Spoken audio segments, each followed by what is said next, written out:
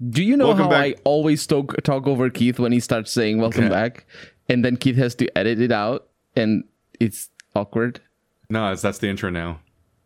Oh, dang it. You're going to... Congratulations. The intro is just you. I being always talk you. over you. Give me... Because I paused for like 3 seconds to make sure the recordings have all started correctly and so on. And don't just start talking immediately. And you're just like, oh, I had an opening. I better fill this up. Fill it. Talk. Let's see. We have one remaining question email, I think. I think that's it. So Finn Ice Bear asks, so I've been following your videos for a few years now, and I've always surprised by how consistently you're able to put out content. I'm someone who is working constantly on short-term and long-term projects at the same time and have to get too overwhelmed and end up dropping things that I really wanted to complete or not even letting myself start new things to begin with. My question is, do you have a highly flexible work schedule where anything can get worked on at any time, or do you find it easier to get really getting into one thing and focusing on finishing the project before trying to tackle another? I haven't found anything that works well for me yet, but hey, that's how the ADHD dice roll. Ooh, I I don't know what the think I can. definitions of some of the stuff Okay. is, because I'm always there is no such thing as just working on one project all the time, because I have my job project where I have to do Let's Plays forever. I can comment about the ADHD thing, so I'll reserve that for I don't know if you guys have it, but I don't, as far as I know. I think so. Is the gist of the question about having a fixed work schedule or not? Is that it? Did I misunderstand it? I don't think it's about a fixed work schedule. I think it's more of just how do you keep up a consistency long term like that? Like, for example, I don't know, like how do you consistently upload videos every day for multiple years? What is... I mean, the question was essentially in that it starts with the sentence. My question is, do you have a highly flexible work schedule where anything can be worked on at any time, or do you find it easier to really get into one thing and focus on finishing that project before you tackle another? Yeah, so I don't do YouTube full time, and lately I haven't been doing YouTube as much as I used to.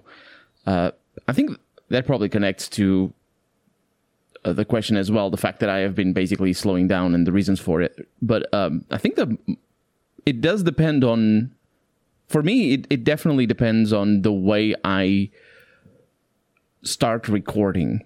So, or the way, like how I feel when I push the button shapes the way I do my videos. So for the longest time, I would basically record by myself, and I would record the episodes like a few in a row, or maybe just one, depending on how I felt. But for me, doing YouTube and doing videos was a way to not have to think about the stress of work and all that whole environment, and just arrive home. I had something that I love doing, and it's so much fun to play games with other people watching, and it's basic. I always felt it like that, and so basically I came home and I looked forward to recording 4 episodes or 5 episodes or however many episodes I published in one day, and so it basically boils down to me not having any other thing going on with me besides work and YouTube. But I think the main point for me is that I psyched myself up to record. And so if I arrived home in a bad mood, or I didn't feel like it, I would not record, because it doesn't work like you get. I don't think I can pull off the energy that I have on a normal Let's Play episode if I'm not feeling like it, or if I don't like the game I might not like the game, but it's just like, if I'm not feeling like playing the game, even if I don't like it, which I usually do, but still. So because of that, it's kind of a mixture of that, of the flexible schedule, because you're psyching yourself up, but at the same time, the reasons I was psyching myself up and this situation changed a year ago.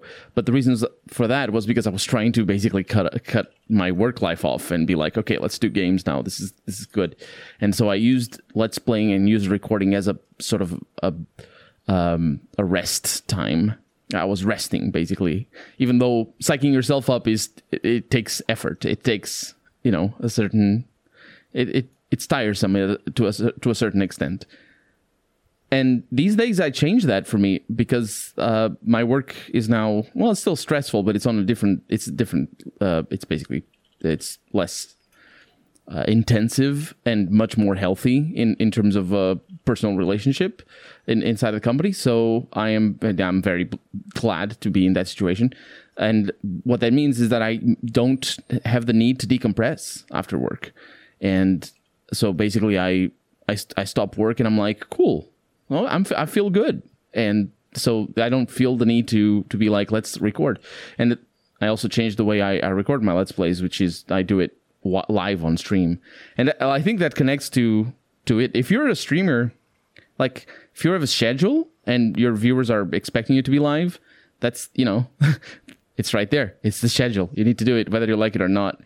And if you convert that into a Let's Play after, then editing is magic, so it's fine. But if you're just more of a traditional Let's Player, on YouTube anyway, then I think you can get away with less of that schedule, especially if you value your mood, I suppose, which I think is an important thing. I'm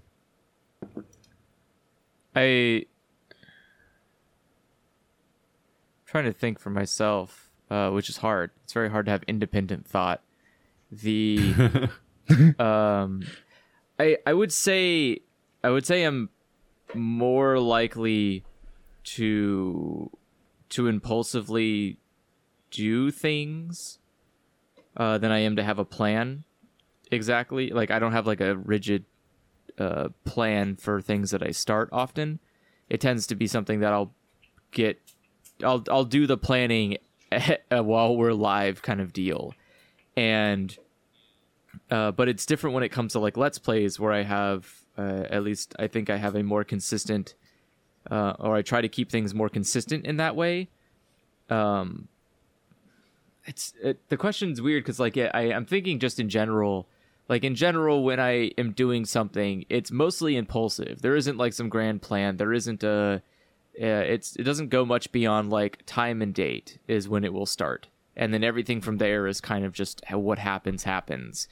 But I would say that the more invested I become into something, the more like emotion I tie to something, the more planning I'll do for it.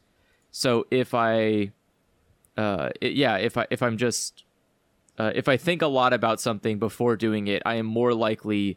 And that's how you like build more emotion into something. Is the more you think about it and you build all these expectations, like then I'm more likely to be more organized about it, or I'm willing to sit down and come up with a schedule and come up with a plan and be consistent with it and figure out what I need and all that stuff. Whereas, yeah, if it's just like if I just look at something and go, that sounds like fun, and just do it, then I may not finish it. I may not follow through. It's just, yeah, that's just the way that I view projects is like wildly mostly chaotically. Are you talking? YouTube's really weird because YouTube is like this thing where the moment you're not doing it, it's like it doesn't exist anymore. It's like you have to keep doing it all the time, or it feels like you don't have a channel. Yeah. I mean, I don't know. Tell that to like JonTron. Mm-hmm. Andrew, when you talk about projects, do you mean just because it sounded like you're not just talking about YouTube? It sounded like you're talking about other things as well.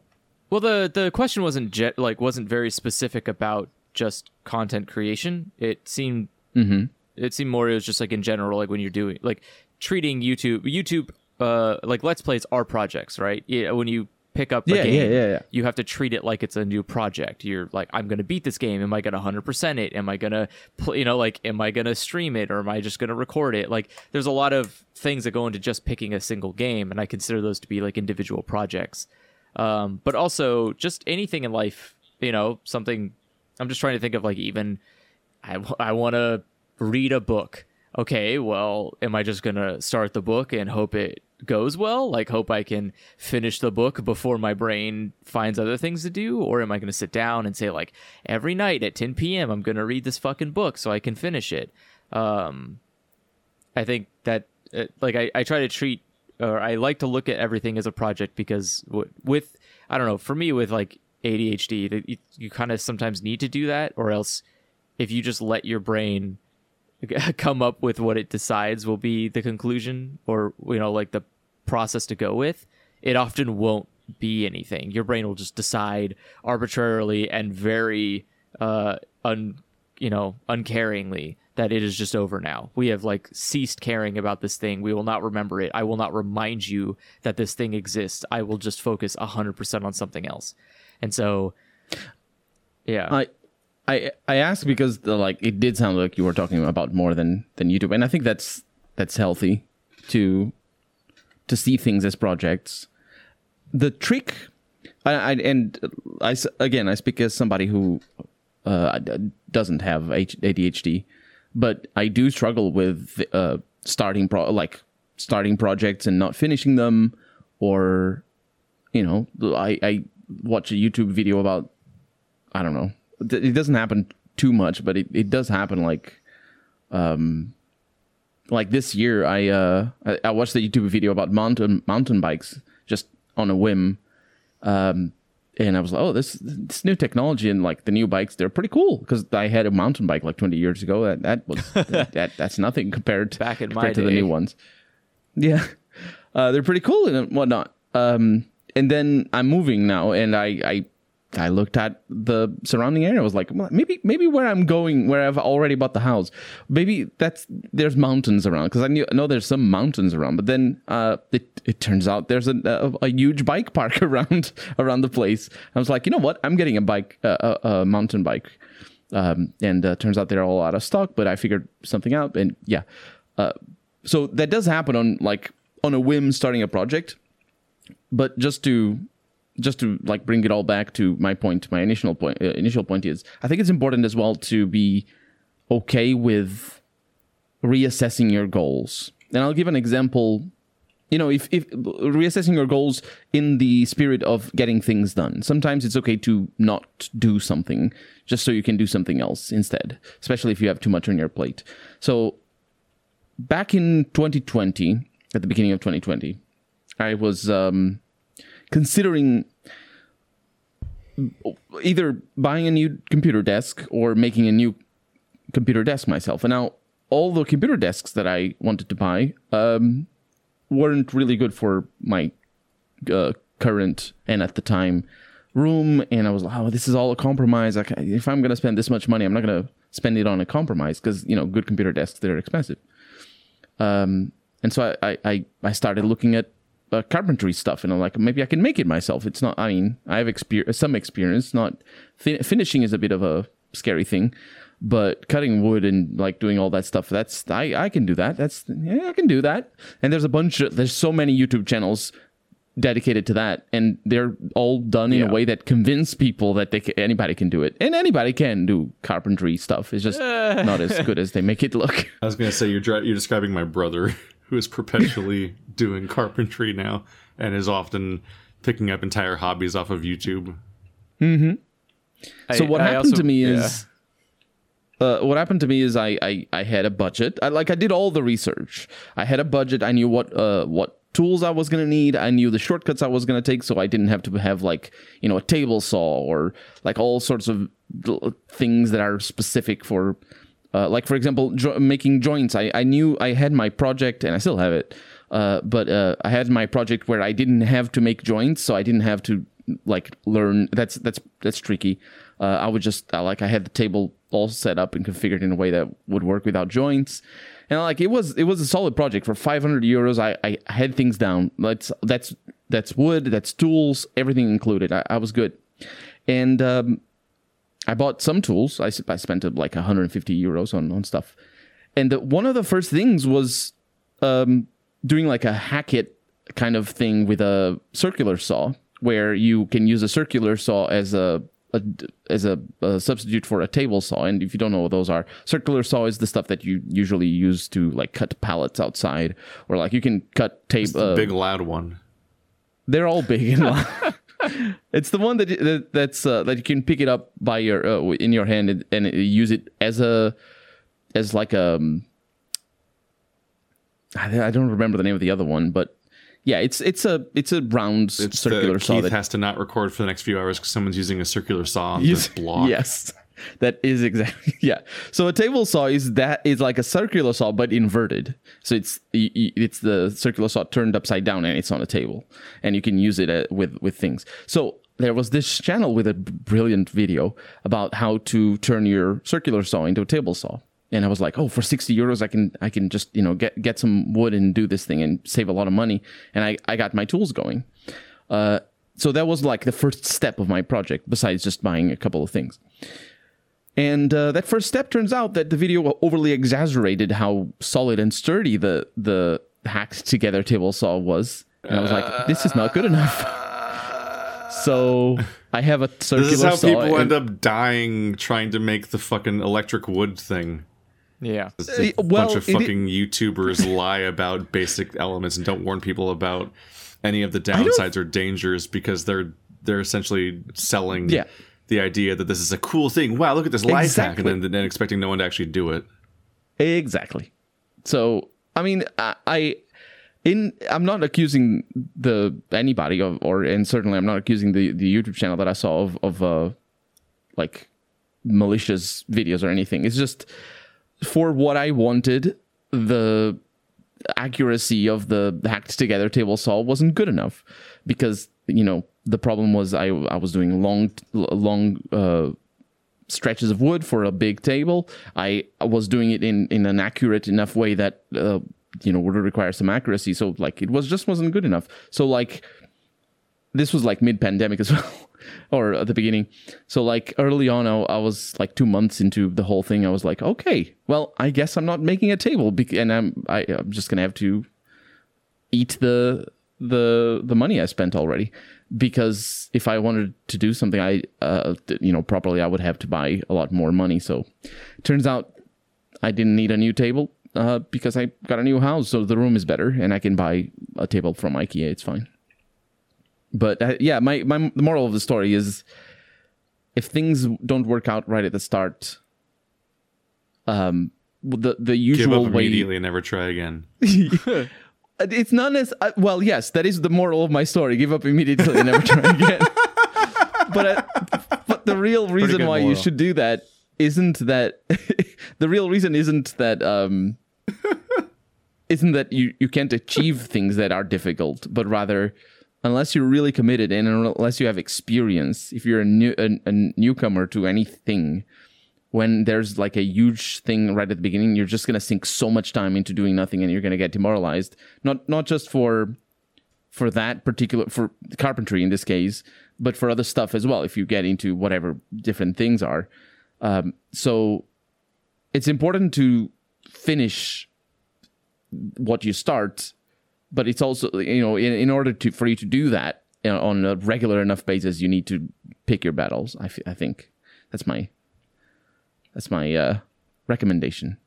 Don't buy a circular saw for a table saw. Just get a table saw. They're only 3 times as expensive. It's not that much. I promise you. If you're, yeah, it's fine. Get the table saw, the cheap one from DeWalt or whatever. I don't know the brands. No, I think it would be more safe to just make it out of a screwdriver or just a drill. Just get an electric drill, put a saw blade on the end of it, and then put like a piece of wood over on top of it, and then just cut a hole using the saw into the wood, and then fit the saw over that hole. And there you go. Look, now you have a perfectly good, easy to use table saw, and you didn't even need to spend. It's like a dentist. It's like a dentist thing, but with a huge saw. It's tools are like rough. Death. I think there's I don't know. Tools are one of the most annoying things to me, just because it feels like if you go to like any kind of tool, you go to like any kind of home improvement store, it feels almost like every single tool is the exact same goddamn tool. You look at a saw, and you look at a saw from one company and a saw from another company, and you hold them exactly next to each other, and you go, wow, those are saws. They are just the same fucking saw. This one is green, this one is red, but they're both just saws. But that's because you can't tell. It's tricky. Well, that's the thing. It's like, I can't tell, but when I go online and look at videos, it doesn't seem like anyone else can tell either, because everyone says the same thing about each saw. So like, oh, well, can you tell me about this brand of saw? It's like, yes, it can do this, this, this, and these are its downsides. All right, tell me about this other competitor saw. I was like, okay, it can do this, this, this, and has the exact same downsides. I'm like, well, what is the feature of this saw then, besides its brand name? Like, the blade is interchangeable, so I can just put whatever blade I want on it. It's just a vehicle. It's like the shell of a car with no tire or engine in it, where you're like, okay, well, that shell looks fancy.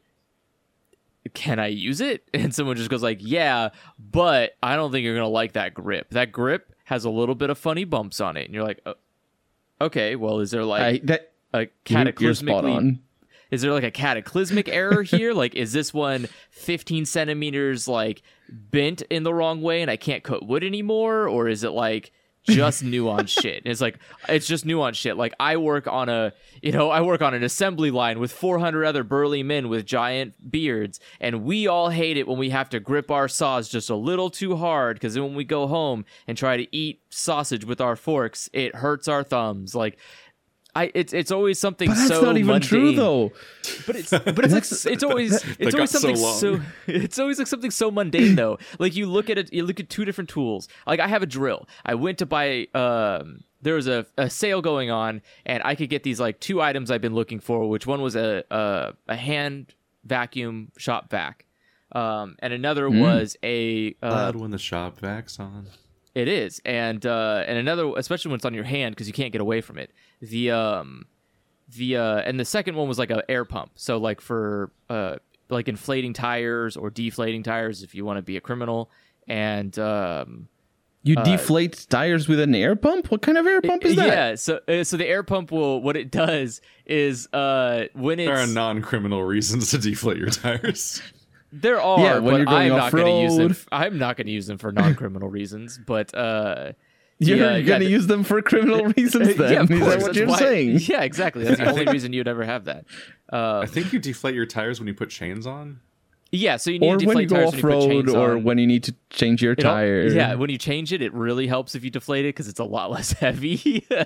Things like that. But anyways, the point is that I could get these two devices for really affordable, because it was like a buy one get one free, basically, as long as you bought these two obscenely large batteries for these devices. And so for context, like anytime tools exist, like say like I was talking about, you have the green tool and the red tool. Well, both companies that make those tools make like 5,000 other tools. Every tool, any tool you can think of, both of these companies make tools for that. Because that is the way that it works now. So you don't just go and like buy a handsaw from so-and-so and then buy a table saw from that and that. You got to buy everything from one person, because they all take special batteries, or they all take like special adapters and attachments. Or they just look good in your garage because they have these advertisement pictures and are like, this could be your garage if you weren't a scumlord. Look at all these red devices. They all look good together, right? You don't want the yellow ones are better. Green. No, you don't want yellows in your reds. Ooh, that's gross. That's so true, though. You're spot on. And so when I went there to buy these two batteries, I was picking up these two objects. Obviously, just a shop vac, just a deflator. Not much. I'm not asking for rocket science here. I pick up both of them, and I'm getting ready to go. And someone goes, hey, heads up, bud. That brand's actually not very good. And meanwhile, I will kill you. Meanwhile, he's holding this red device of the exact same nature as mine. That costs three times as much. It costs the exact fucking same as mine. Oh no! Except it doesn't have a deal going on for the buy one get one free. So that's the only difference between these two devices, and they're different colors, obviously. God forbid. And so, And so I was like, okay, thanks for letting me know, I guess. And and it just like, I don't know. I just was thinking like, at what point does it matter to buy tools from a specific vendor? Like, what besides the weird brand loyalty, I feel like tools have become very good. Like, there's either a tool that works or a tool that doesn't work. But most power tools tend to just be usable power tools. Even when I go and watch videos of like fancy carpenters doing fancy carpenter things, I see all of them using wildly different brands for varying different things. And it doesn't seem to me like a lot of them have, like, anytime I look for brand loyalty, it's always from reviewers. It's never from actual woodworkers. Woodworkers always seem to just be like, I don't know, I had this saw for like 25 years and I got it when I was in poverty. Hasn't killed me yet. Yeah, exactly. Tried a few times. Yeah, it's just like, it hasn't killed me yet, and that's what I respect about it. I'll use it till I die, aka it kills me. Like, that's just what they do. It's like, all right, I guess those are the people I trust the most of, like, when I'm looking to buy something. I'll see, especially like, cooking channels are a good example of this. You'll see someone's like, I have this wand.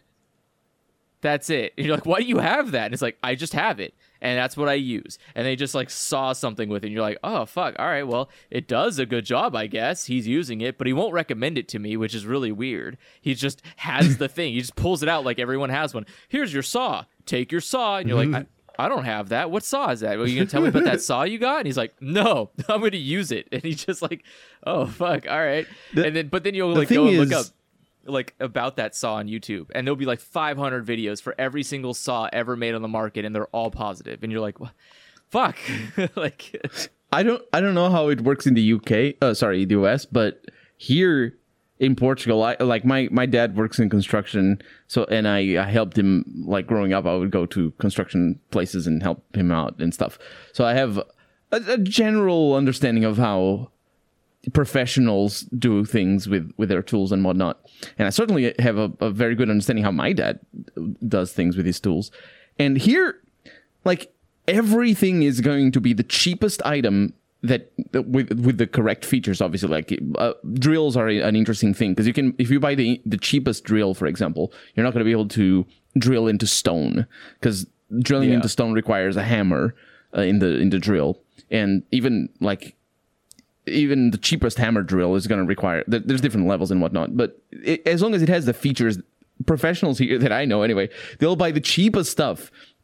And the thing is, it's so much worse than, like, the thing is, they know how to use the tools, and they use them in ways that they're obvious, that sometimes the tools aren't even meant to be used. They just know how to work around limitations of the tools. And when a professional picks up I don't know, a saw or a drill or whatever, and it works all day on with that thing, and that thing just was the cheapest stuff on the store, then they just run that thing ragged for a year or whatever, however long it lasts. It's not the same kind of life than that an amateur do it things at home kind of person is going to give to a tool. So you'd think that, like, with this situation, you'd think that a person who just, I want to hang some whatever's on my wall, I'll buy a drill. And I'll buy the cheapest one, because it doesn't matter if it doesn't last very long, because I'm not going to give it a hard life, right?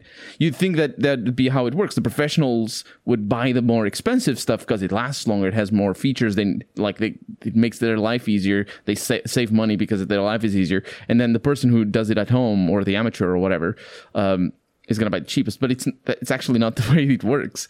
It's the other way around, because or I'm not saying that no professionals buy really fancy stuff. Obviously they do. But if they work in as contractors, there's a disincentive to that, at least here in Portugal, because your stuff gets nicked. You can't leave it anywhere, because people just take it. And unless the construction site is, like, secured or anything. But yeah, if you're just a general contractor, it's kind of a problem.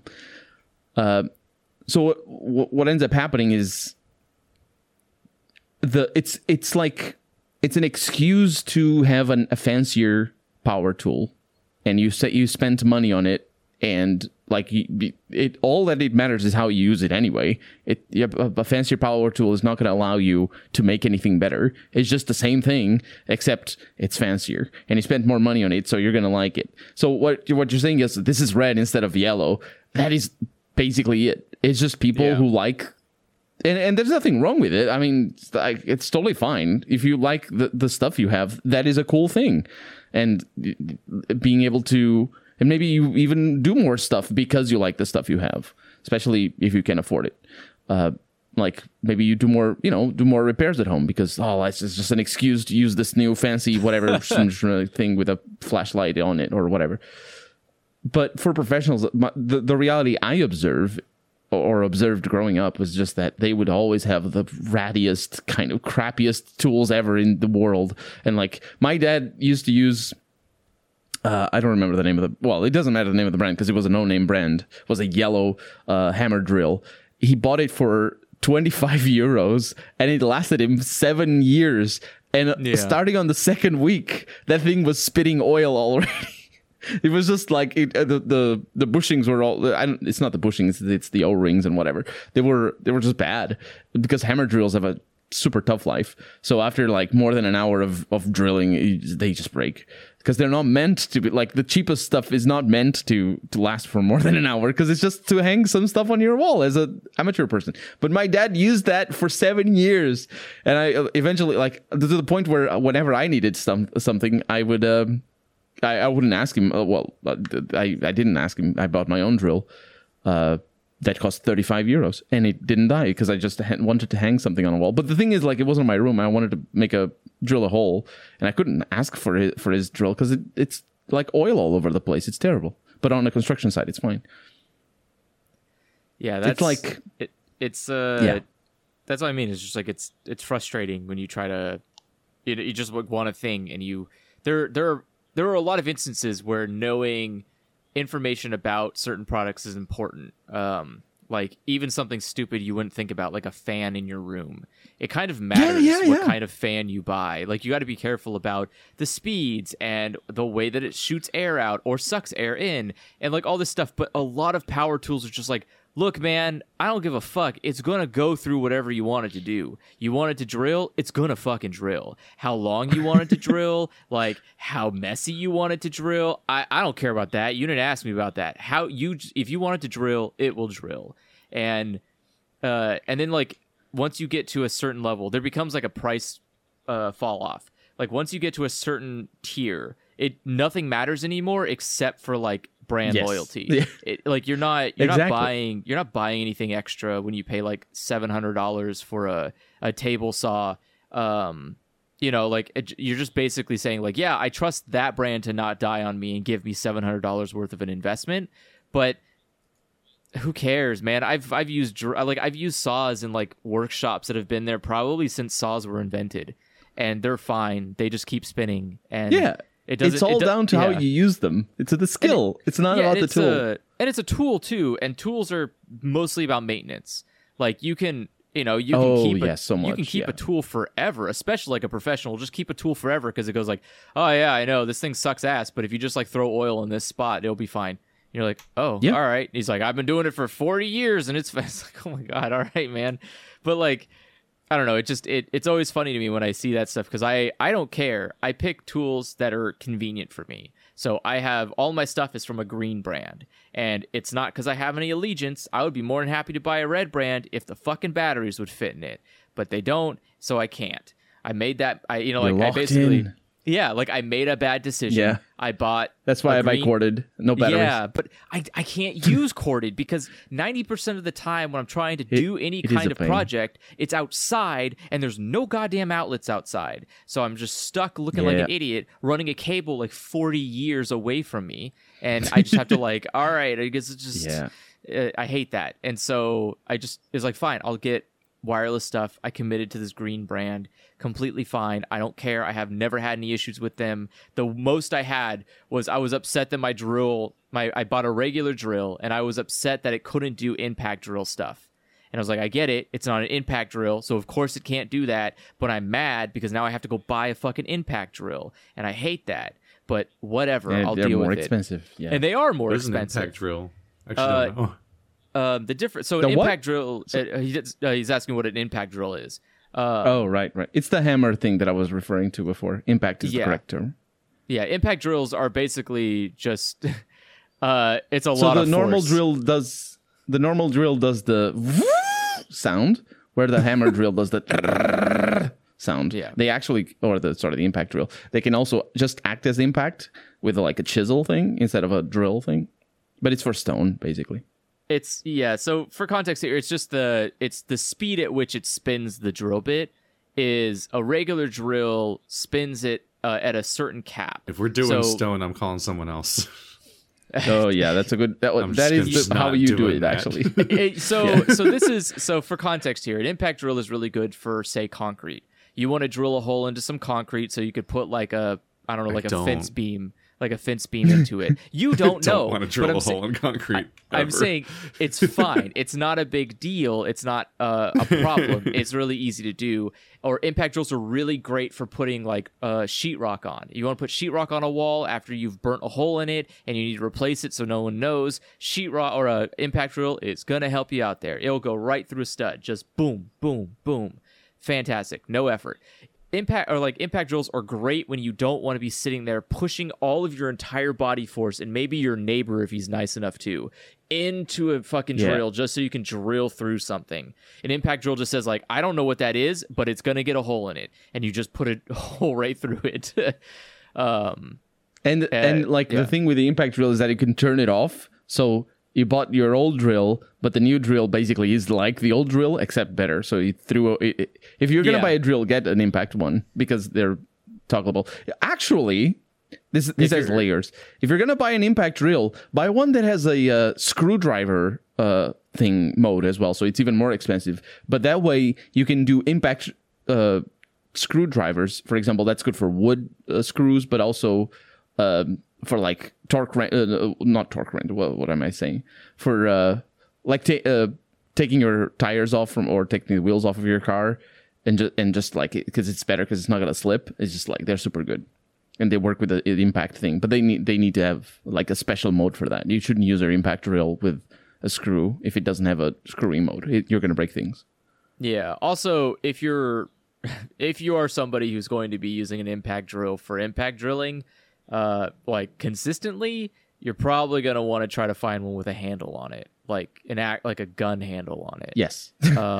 Don't just get the one where it's and like, not I'm one just with an adapter. Don't do it an adapter because unless you're not an drilling adapter. bricks.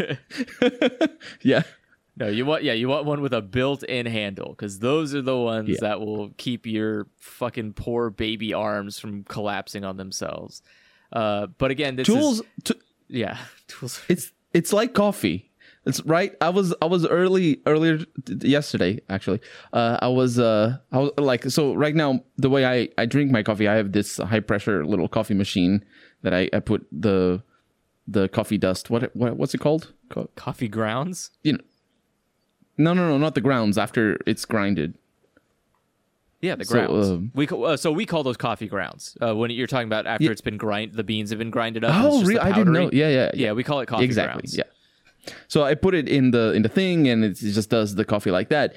And oftentimes I just buy pre-ground coffee, but I sometimes get beans we have a coffee shop around here, and I get like this €6 bean that's a little bit more expensive, and I like it. But I only really like it if it's freshly ground. The thing is, my coffee grinding machine is big, and it's meant for you to just dump the whole thing because it's an old coffee grinding machine from when I was a kid.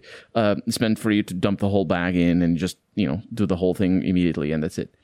And so I'm moving houses, and I was like, okay, I need a coffee machine because the one that I have is going to stay here with my family. I need a coffee grinder. I was looking at the coffee grinders, and I did the mistake of, or not mistake, I did what I think any person tends to do, which is sort by price, lowest first, look at what's up, look at the prices here and see, start to budget things.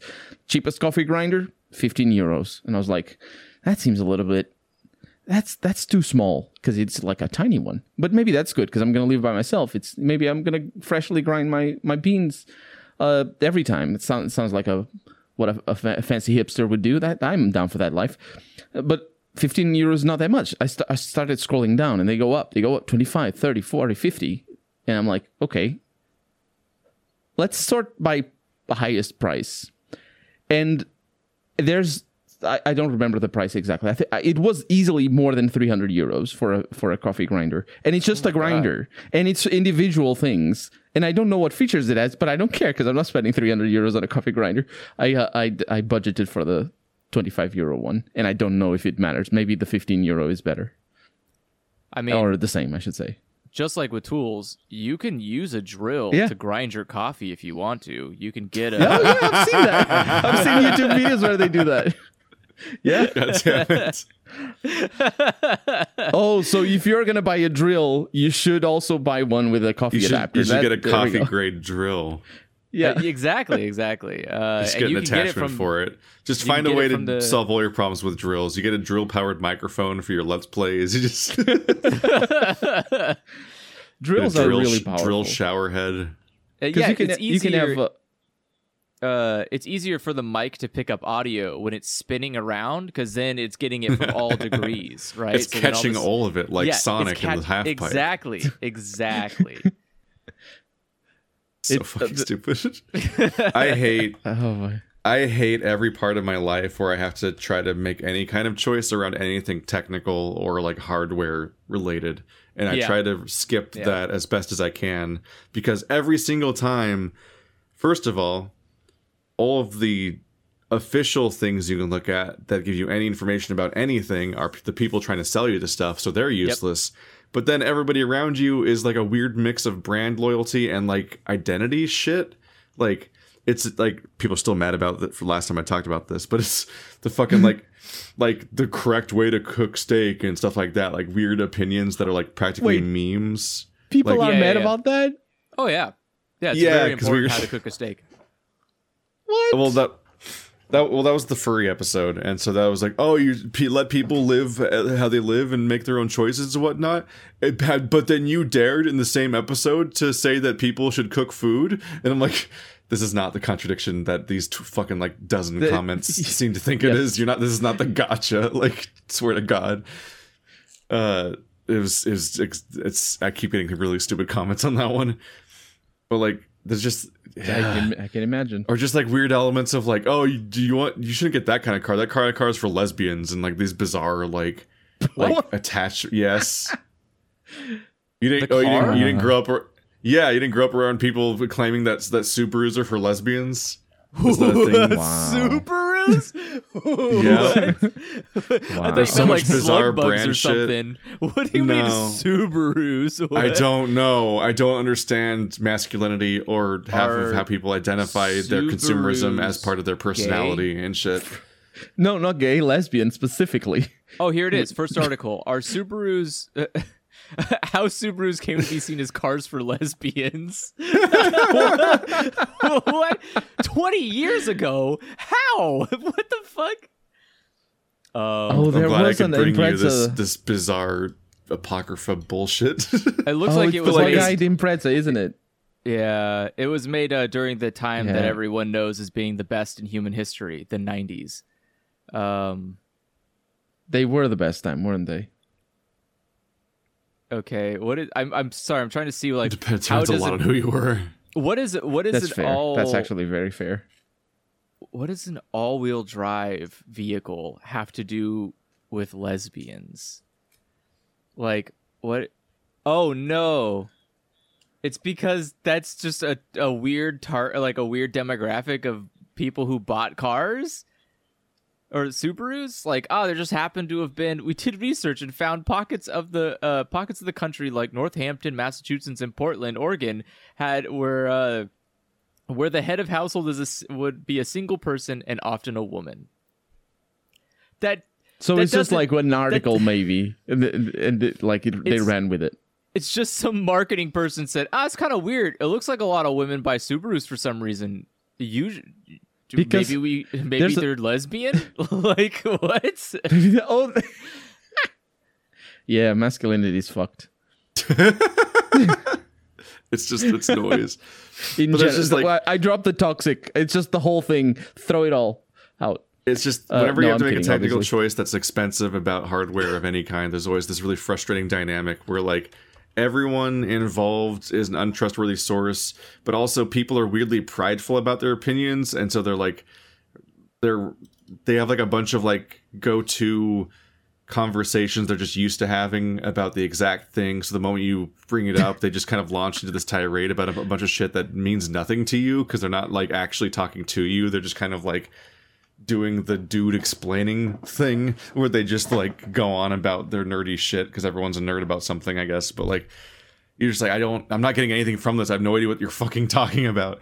And it's like the act of making the whatever correct choice is always like this behavior of trying to become like an expert in an entirely new field. And it's like, I just want to get a fucking camera or something. Like, I don't want to learn about old cameras. And so I can learn about all the things that I need to know about cameras. And it's like, I like barely knew the handful of like things of like what aperture and whatnot meant when I worked at Best Buy and had to sell cameras. But like nowadays it's like, what are all these really specific things you got to know about? Like this setting puts a red outline around things that are in focus or whatever, but like you don't know what to even ask for or what to know to look for that's useful in a camera or what features to check for because you don't even know what they're called. So you just have to like from the ground up do like hours or days of research to figure out a bunch of features that you don't even know to ask about in the first place and so on.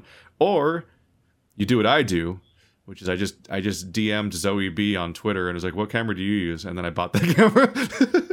Damn. You And, like, did an influencer. No, Yeah, the That's just other what way. I do. I just on a regular You got basis, influenced. I just poke another YouTuber or I look at their behind the scenes videos and I find their equipment and I just buy that because it's so much easier than just being like, I'm gonna spend this whole fucking afternoon becoming a fucking expert in this whole new field instead of working on anything that I actually want to work on. Well, what you're And then doing is just eating you're paying more than you need to pay, but Don't care. which is fine. I don't It's care fine. because I get to just move on with my life. No, 'Cause but here's yeah, the it's thing. absolutely Here's the fair. thing. Every time I have ever tried to make my own decision on this stuff, the second that it's made, the moment I have the thing in my hands, something immediately comes up anyway of like, oh, you should have looked into this. And then fucking one person walks in the room and sees the choice I made. And then they have all these opinions all of a sudden. It's like, cool. Thanks for telling me afterwards. It's like when somebody tells you that you cooked something wrong. I'm like, fuck you. That's Oh, you why should have put ask this for- in 20 minutes ago. Fuck you. I'm eating it now. I don't need That's this why you feedback should ask now. for the- I just had the act of getting food and I want to just eat the food now. I don't want to hear from you about all the things I should have done different earlier. It's not your food. Get out of the kitchen. I want your unbidden opinions about every choice I've made.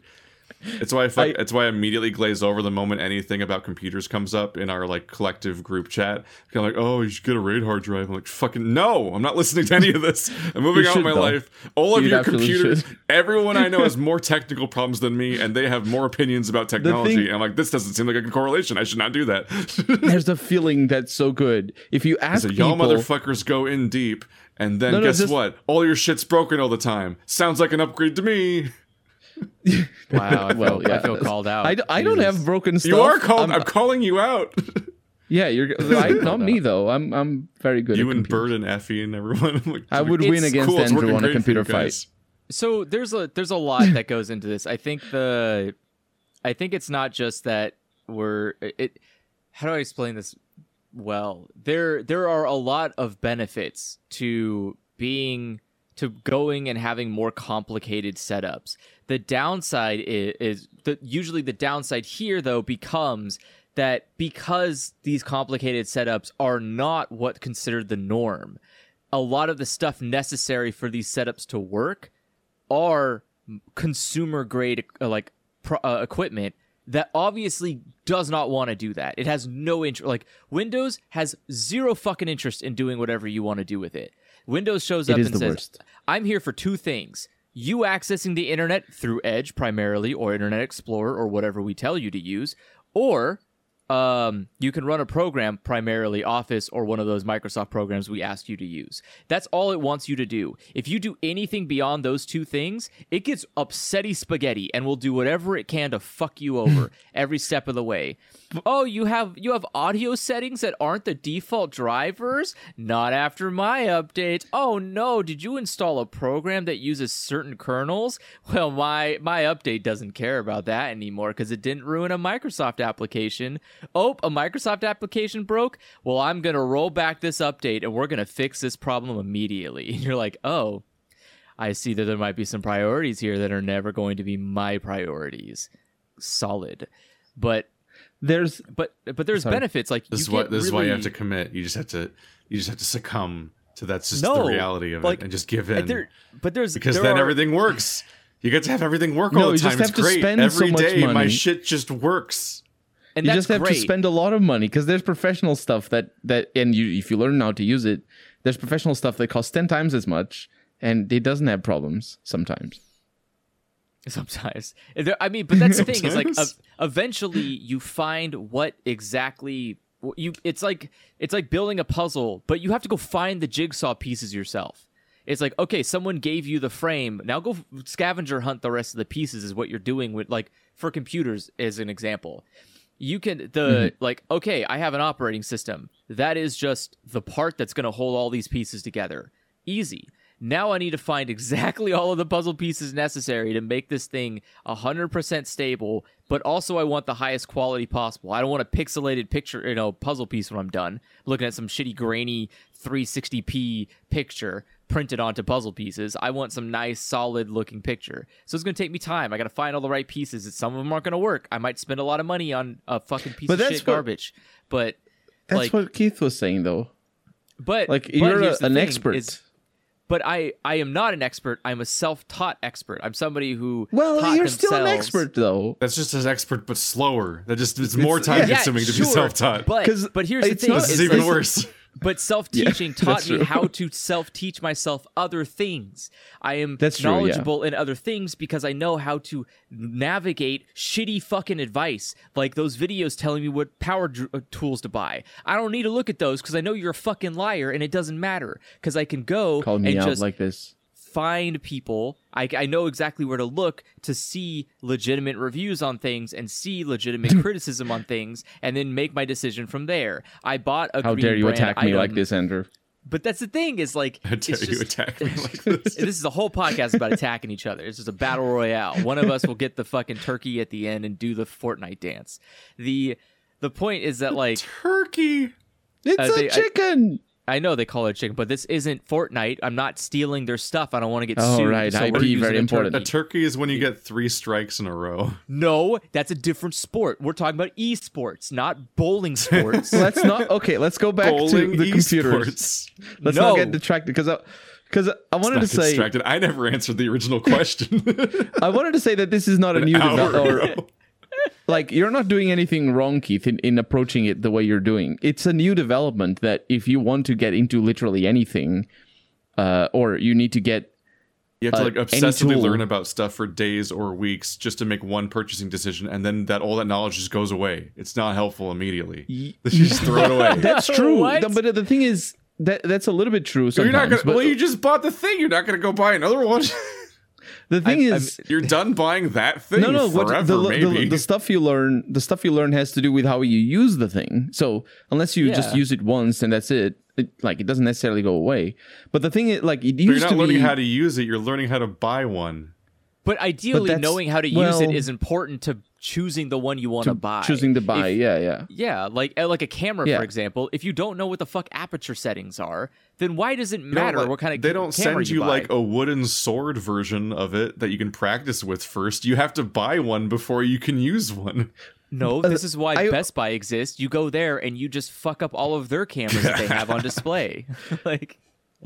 What I was trying to say is that it's not like this is a new development. Things used to be very simple. You bought a fridge. Best Buy while everyone was doing that, so they would just come in and demo all the products, then leave and buy them online. Yep. Oh boy, yeah. Like it used to be that you'd bought a fridge, and all you cared about was if how big the fridge was and if it had the right hooks and whatnot. Or maybe if you were really fancy, the fridge had like one of those compressors that don't make noise. But that's it. You don't need to, like new fridges, they have all these, they're just smart fridges. You can do all the, it's just confusing as hell. Obviously, you don't need to buy them. You can still buy the simple stuff. But for anything that's not like literally a broom, there's always a more complicated, more expensive, better version of it. And maybe I'm doing brooms a disservice here. It's maybe made of horsehair. There's a smart broom out there that can access online and like order its own replacement or whatever. My point is, Nobody likes that. Nobody is happy about smart products. Everyone is pissed about their stupid fucking printer requiring you to get an account now just to print things, and then it tries to, and it wants to like try to like trick you into like buying things online and wants to subscribe to ink despite not knowing how often you need ink.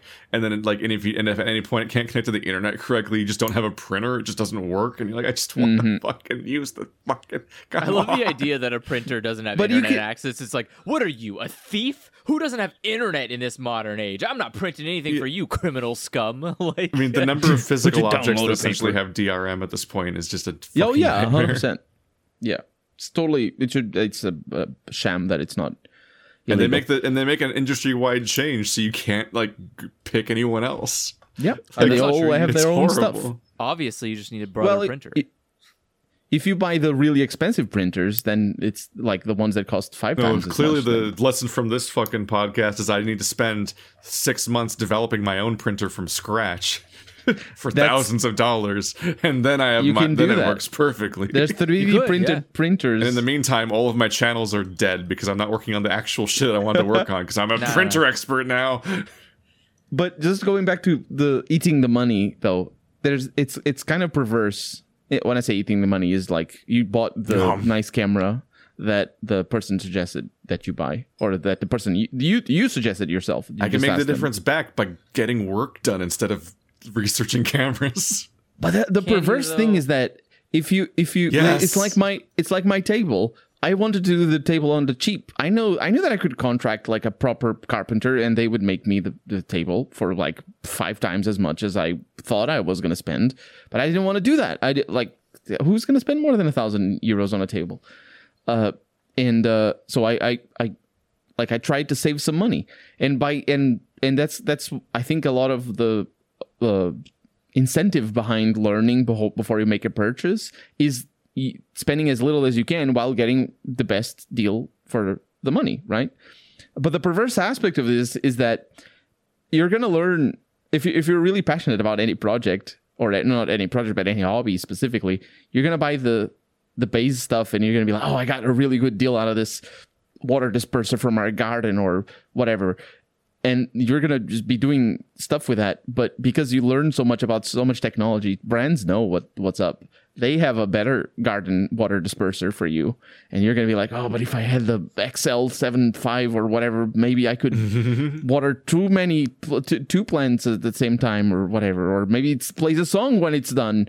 It's like it's just because if you actually do learn about this stuff, they've figured out how to monetize you. Yes, yeah, and that's why you end up with the people who are not professionals getting the fancy tools, and the people who are professionals just having raggedy crap.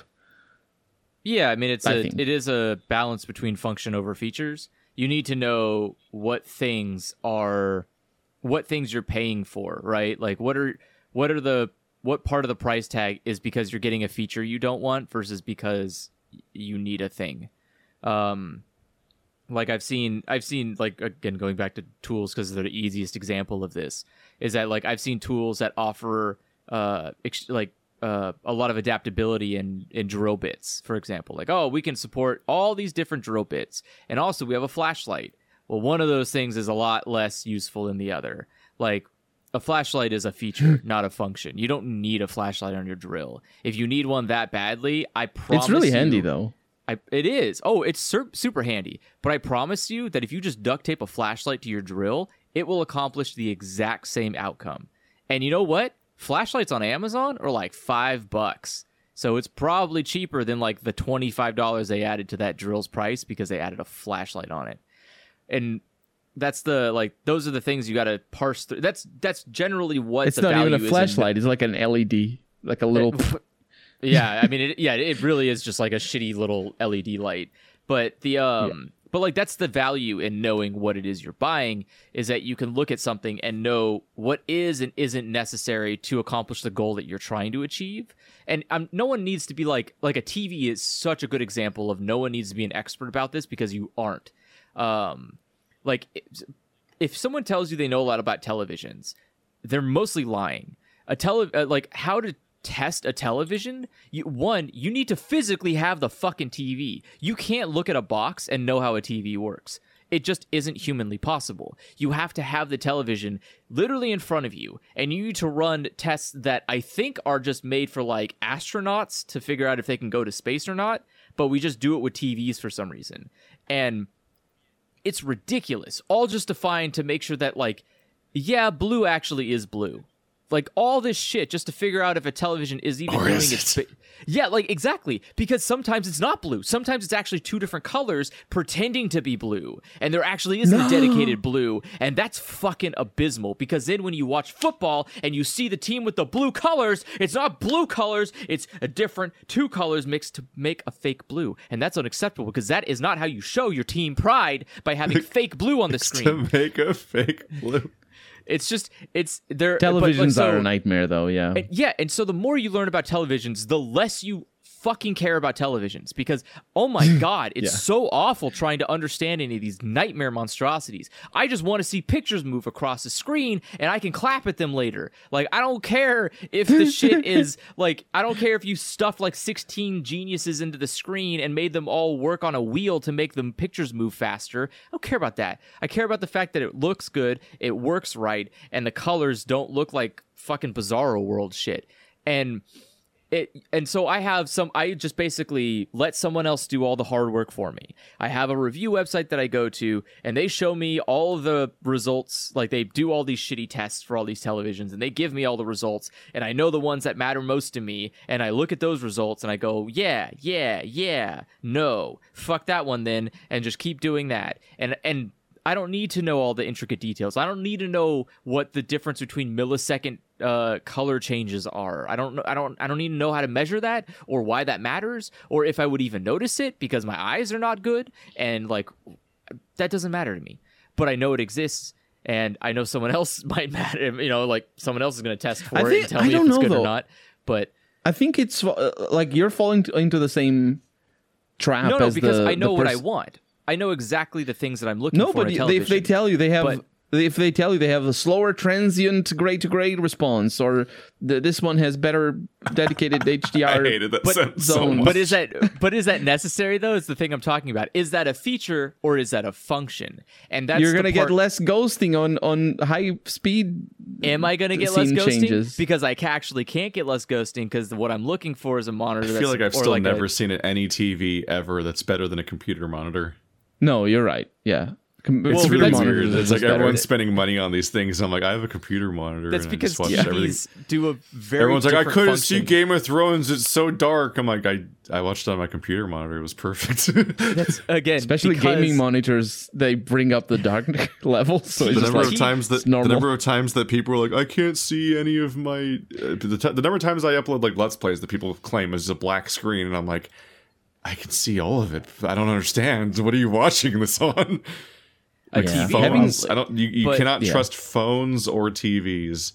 But like when you can like trust all the phones, shit about like usually phones are usually pretty good. No. Yes. Speaking as somebody who has a character with dark fur, he is a fucking black rectangle sometimes on phones. Like this phones is correct. Are fucked on contrast. Then you need some better phone screens.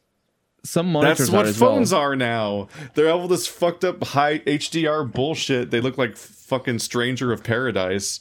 Remember, Colonel? Like whole parts of Stranger of Paradise were like almost black.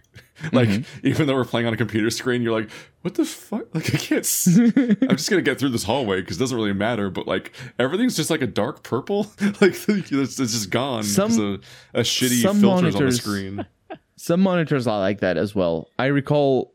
We had this one client that that complained that the website looked bad on the background, and we asked for a screenshot. Can you show us what you're seeing? And they sent us the screenshot, and I was just looking at it, and it's this. Yeah, it's what I'm seeing. The background looks good. Maybe the client doesn't like the background. Yeah, because a we tried. screenshot is a very deceptive way of showing what somebody's seeing because you're just showing what the computer. You're showing what the computer. You're showing the true reality of the website that no one technically sees. Yeah. And well, that's being filtered what through the computer whatever is everyone's trying. screens are. It's what the computer is trying to show, but the monitor may show something different if you have your monitor set up wrong, right? And so my boss came up with the maybe he knew the client or whatever. He came up with the idea maybe the screen is badly calibrated, and this was over the phone. And he asked the client, "Can you reset your computer screen so we can maybe that's He explained the whole thing, and he reset the computer. We made sure that was what happening. And nope, still looked bad. So it was like, okay, well, whatever. The client there's something wrong. Let's do a meetup. Let's meet up at the client's place and see what's up. And I went as well. Turns out there was a series of HP. We didn't know that at the time, but there was an HP monitor that one of the settings in a monitor can be or is the saturation thing. So you can just make the colors more saturated or less saturated.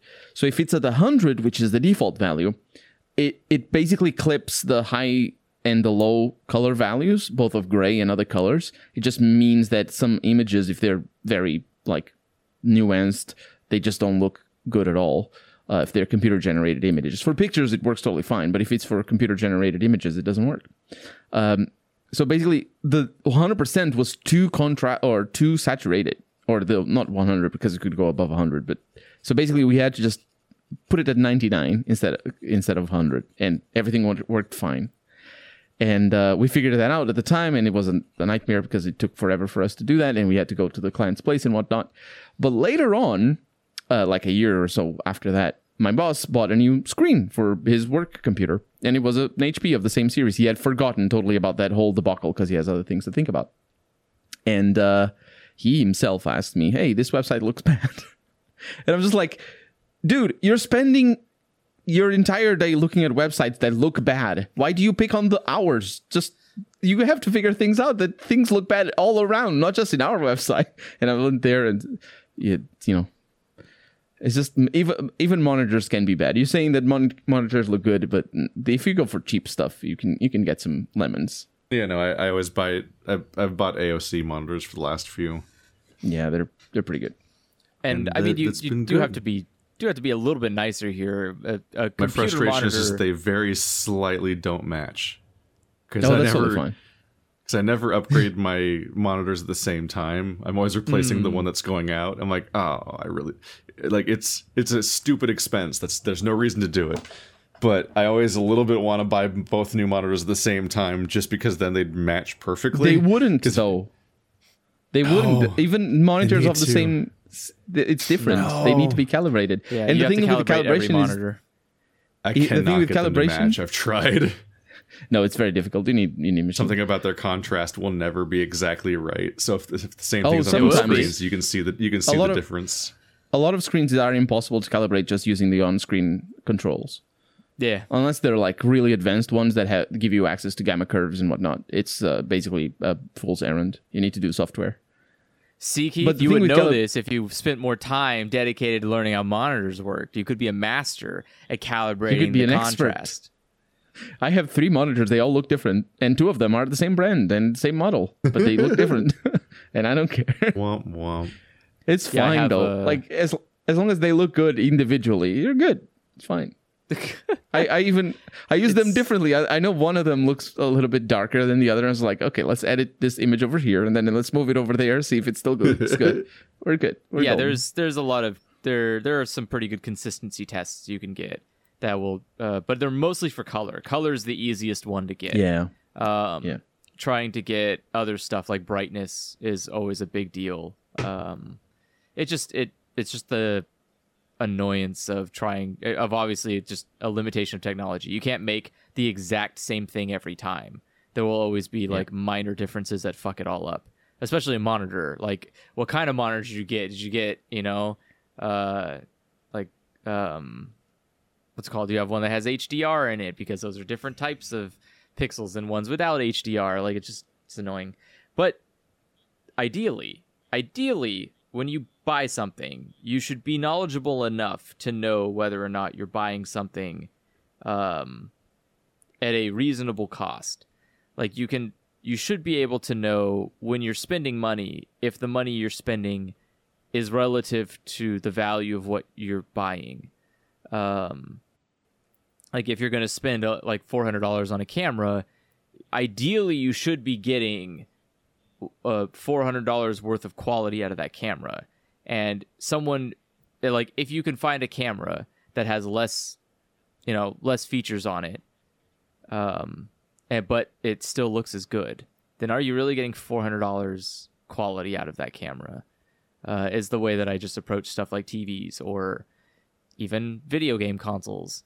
Just stuff like that is, I don't know. I think there is a limit to what obviously people should be expected to have to know about stuff, but also we're like, I would say technology is like what food used to be. Before we had like proper regulation on how to gauge quality of food. Like it's really hard for people to understand what a quality product, like what a quality piece of technological product is. When you look at a phone, for example, it is 90% word soup to people. When you see shit like, oh, it's got an IPS display with 400 megapixel camera and 16,000 gigabits of memory, and someone's like, I think I know like one of those things. I think I know what the gigabit thing is. It's like how much pictures I can hold on it, right? I don't know what 16,000 means. Is that a lot? Is it, how many pictures can I put on that thing? Like there becomes a limit. I'm so mad that I made it all the way home before I even realized that my new phone didn't have a headphone jack. I'm like, no.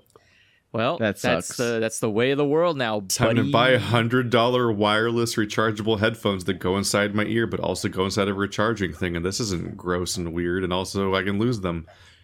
Yeah, it's great. Buy the $25 ones. They sound just the same. Terrible. I just love that this became a mandatory like change. Everyone's just like, what if we got rid of like wired things forever? They're just gone now. And I mean, that's there's still some with wire with a thing. Yeah, they're not very good quality though. You're usually making concessions when you get phones, because like a headphone jack is, I don't know. Usually, if you get something with a headphone jack, it may not have something else in return you want. Is like a weird trade-off they always do. Oh yeah. Well, but that's if you're really deep into phones.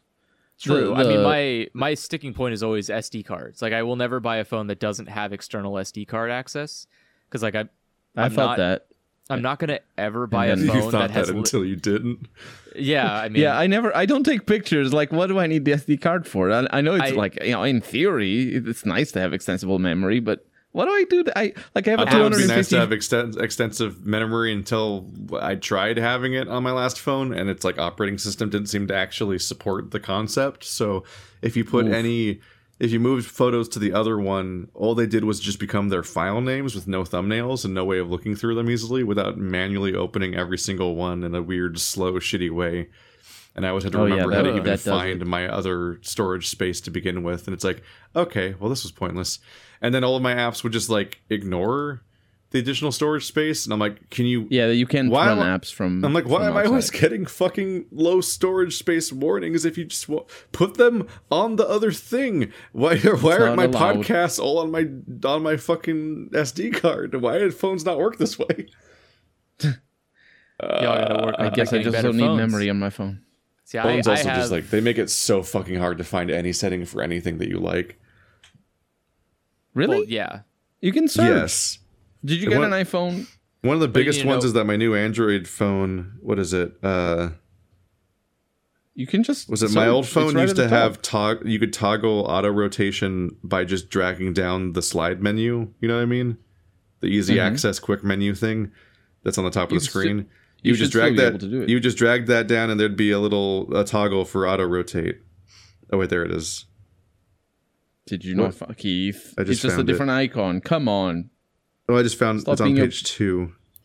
Yeah, Let's it's see. 2 pages. You So can edit. Was it something at the- else I was at the end? I was getting, there was something I was frustrated that I couldn't fucking find that used to be there, but now I'm not remembering what it is. Because I've had this phone for months now, so I'm losing the memory of what I can't find. And It if you doesn't say matter. what phone you have, people will buy it because they do. Because I'm an influencer. No, everyone will tell me I bought the wrong phone because of these reasons. How did you not know about the phone discourse? And I'm like, I don't fucking. I just needed the a good thing phone. about phones is that there's no right option.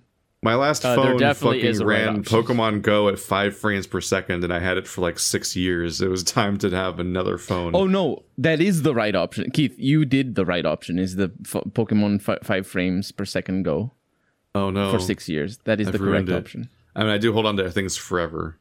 Yeah, Just much better in than eternity. anything else. Phones are such a drain on everything. Like, here is my That lets amazing. people on YouTube and Facebook.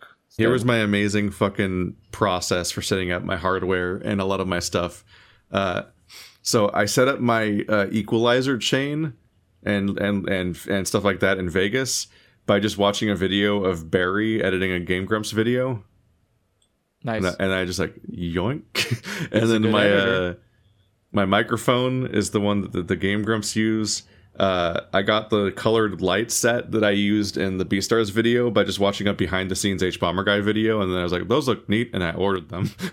Are they very And the- expensive? Yes, If you don't mind me asking. and then I got Yeah. and then I got my camera by just asking Zoe B what she uses. I'm like, her videos look fine, and like that I just bought that camera. I'm like, cool. Now my videos look fine. The end. Moving on, back to working all day. I'm not. I tried to get Those lights, RGB yes, lights. yes, those lights are expensive, but I tried being like, I'll put a color filter over my box light and stuff. Like, it doesn't fucking, it will not, does It not doesn't. matter. It just comes It out needs as so white much light power. anyway. It's just- Oh, you got the thin filters. Oh, those are for cameras, though. No, I just got like colored plastic. Yeah, you need like. And I'm like, this does not yeah. change the color of the light. You And I'm need like- really, really opaque filters and powerful lights to make that Just happen. buy a thing, and then it's a tax write-off, and that effectively lowers my reported income, and then I qualify as somebody who made less money. There is a Fair enough. there's like I That's where my I can- that's how I treat buying like an index. Like that's Fair how my enough. job works. I'm like, it's $1,000, but it counts as me basically having made $1,000 less dollars. So Mm-hmm. there is this I would say this is just a common issue of accessibility of because you can like back in the day buying those lights would be like a problem. Like you couldn't just buy those lights, right?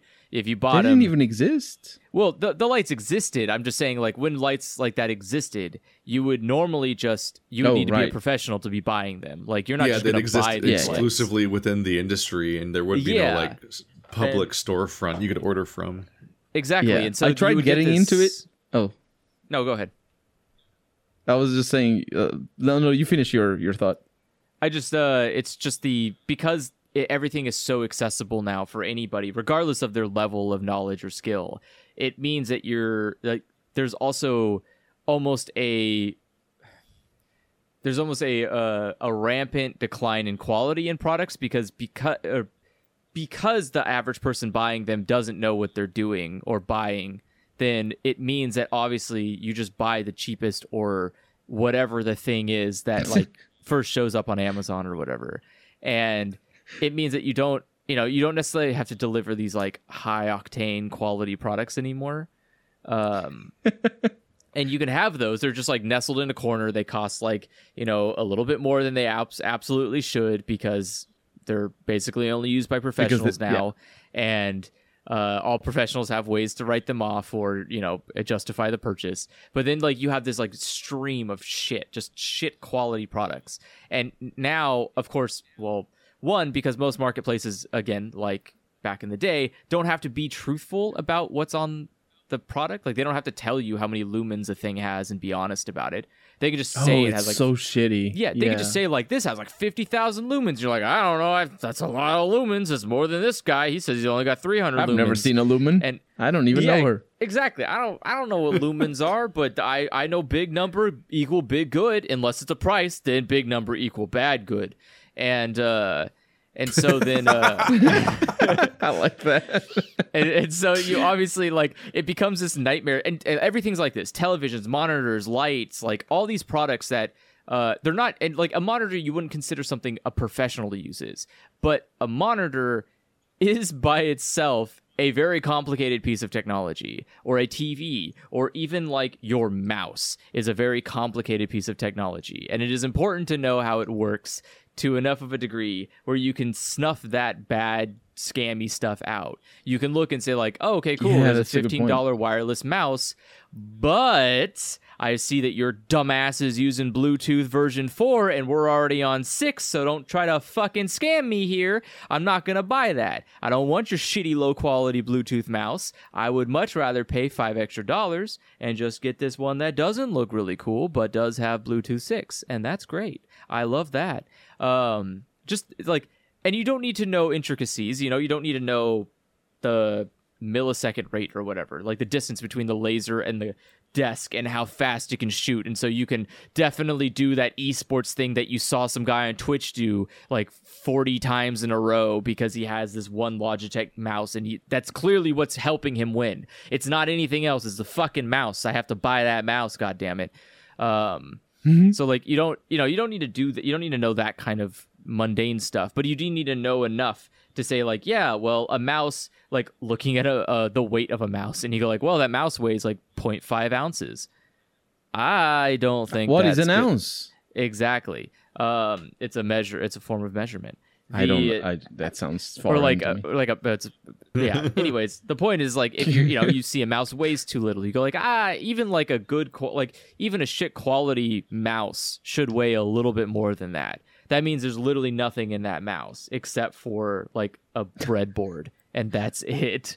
Like I don't get trust why that. you have to have ounces. What, you have pounds already? What's wrong with a pound? Just use a pound. What are you talking about? We have like 100 forms of measurement, and none of them are good. Stop it. Everyone keeps Just telling stick us to that our one of measurements them. are bad, and so we're just keep making new ones, and everybody goes like, "No, that one's bad too."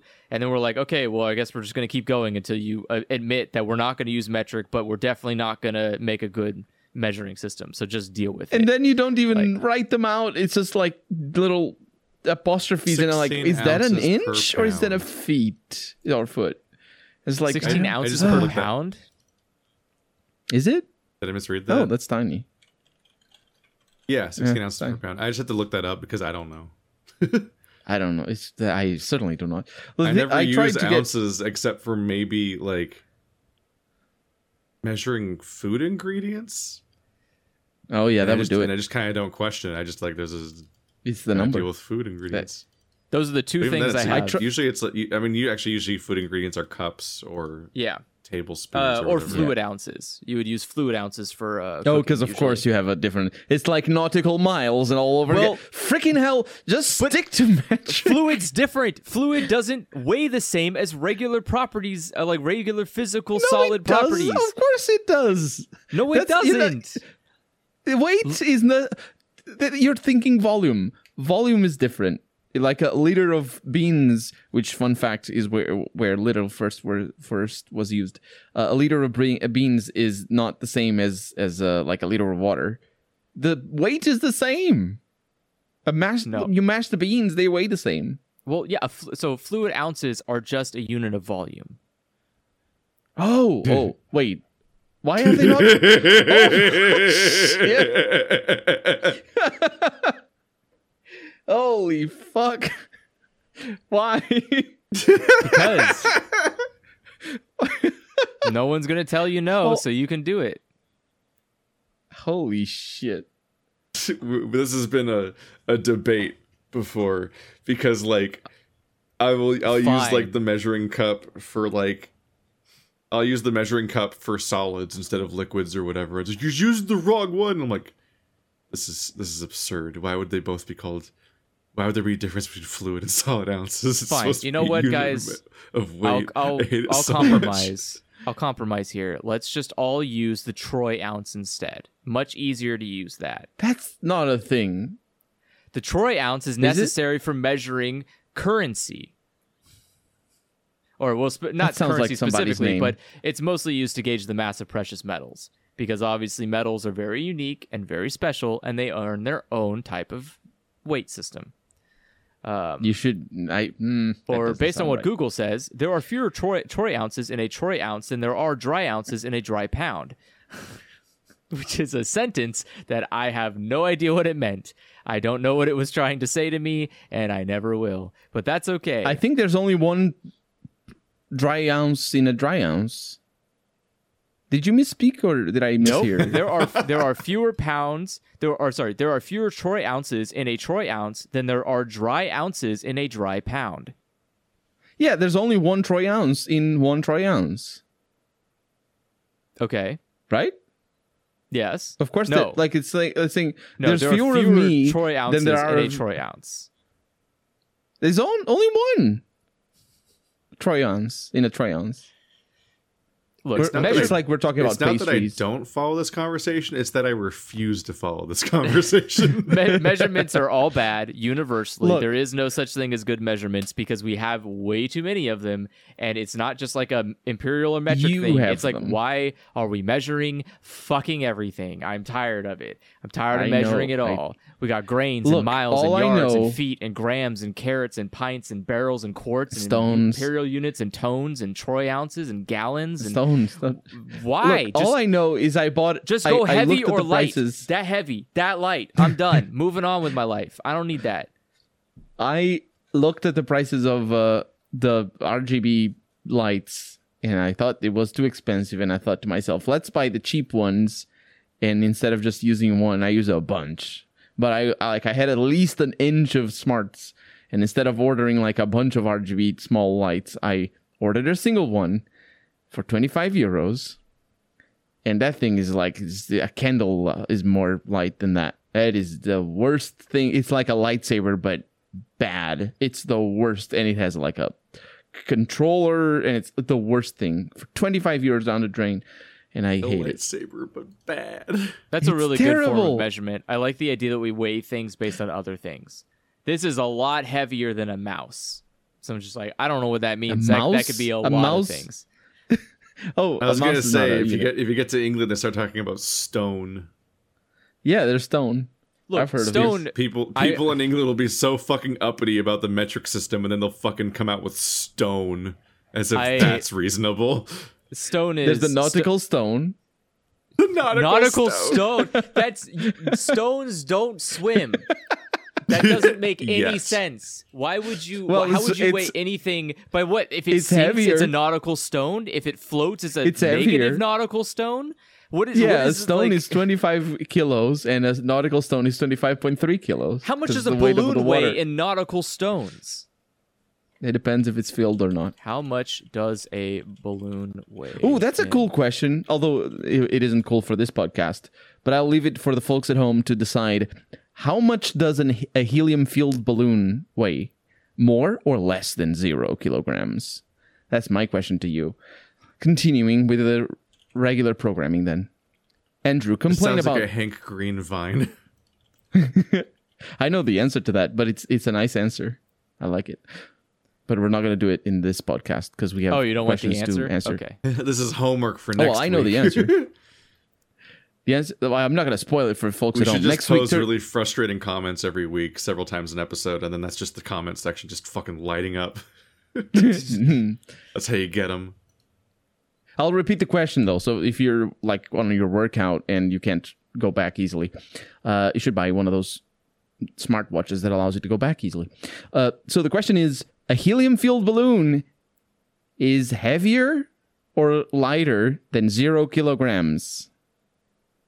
Bill Nye, So- the science guy. Bill. Why'd you have to Hi, specify Vsauce. Tiago kilograms? here.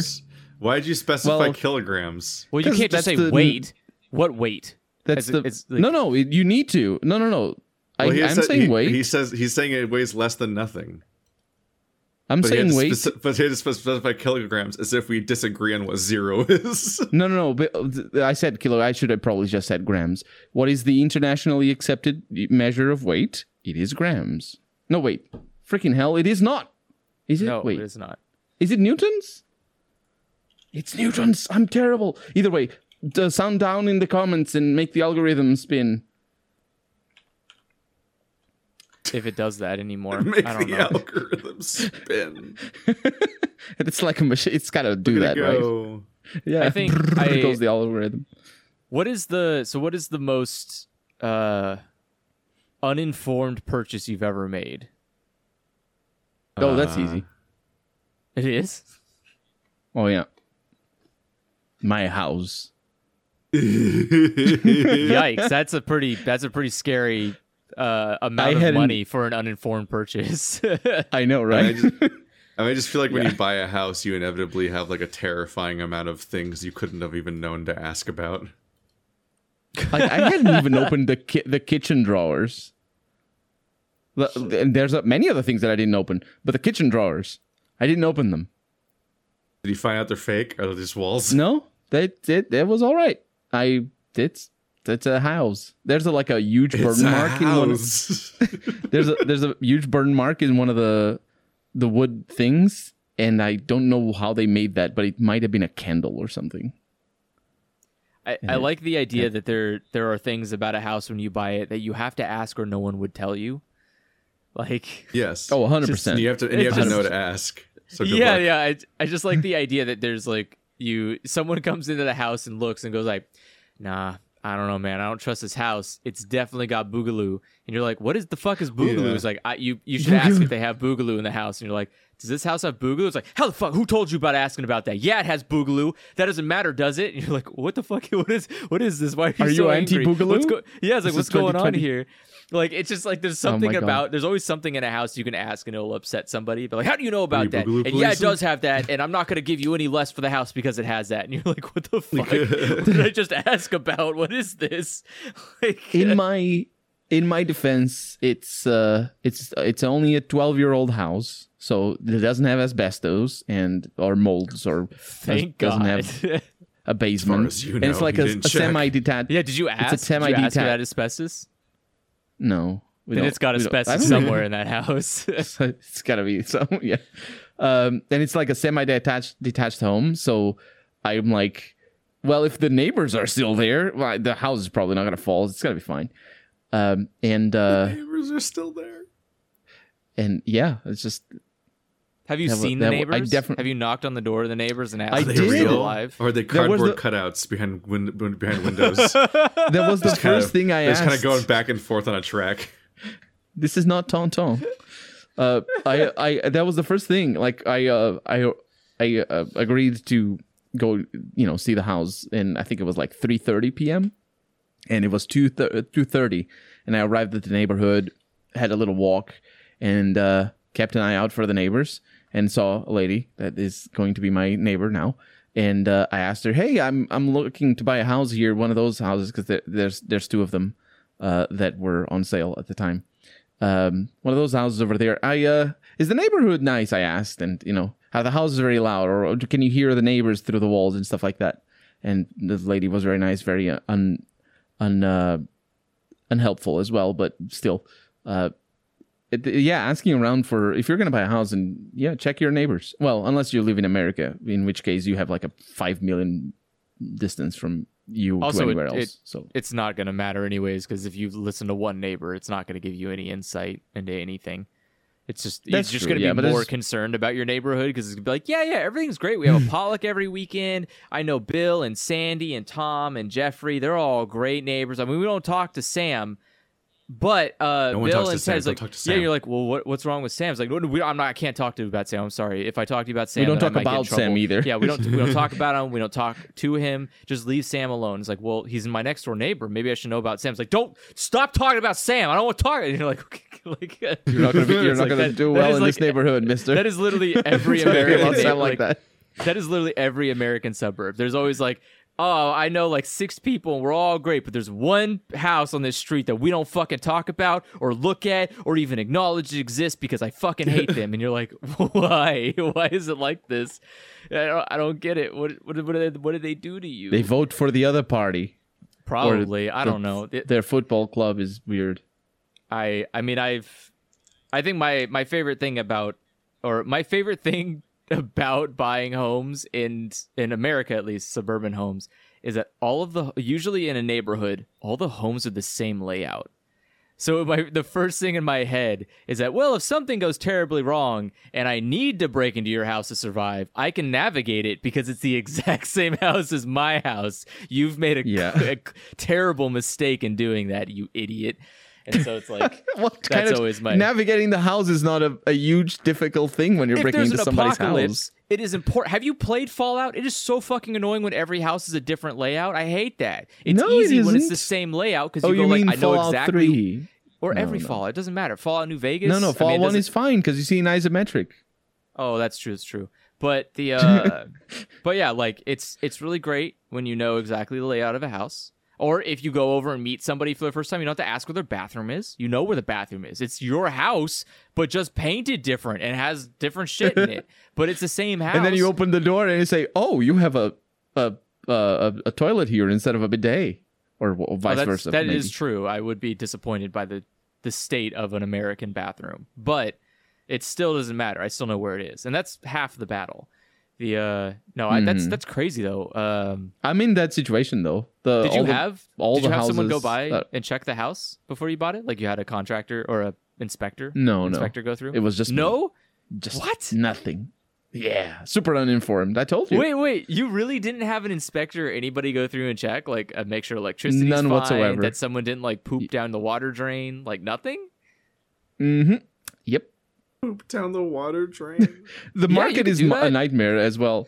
Like I've been looking for a house since January, and I saw the prices go up by 10, 12, 15% since January, and not to mention the loan. What's the tax rate? Like not tax rate, like loan price thing. It's also going up. Interest rate. That's the one. Thank you.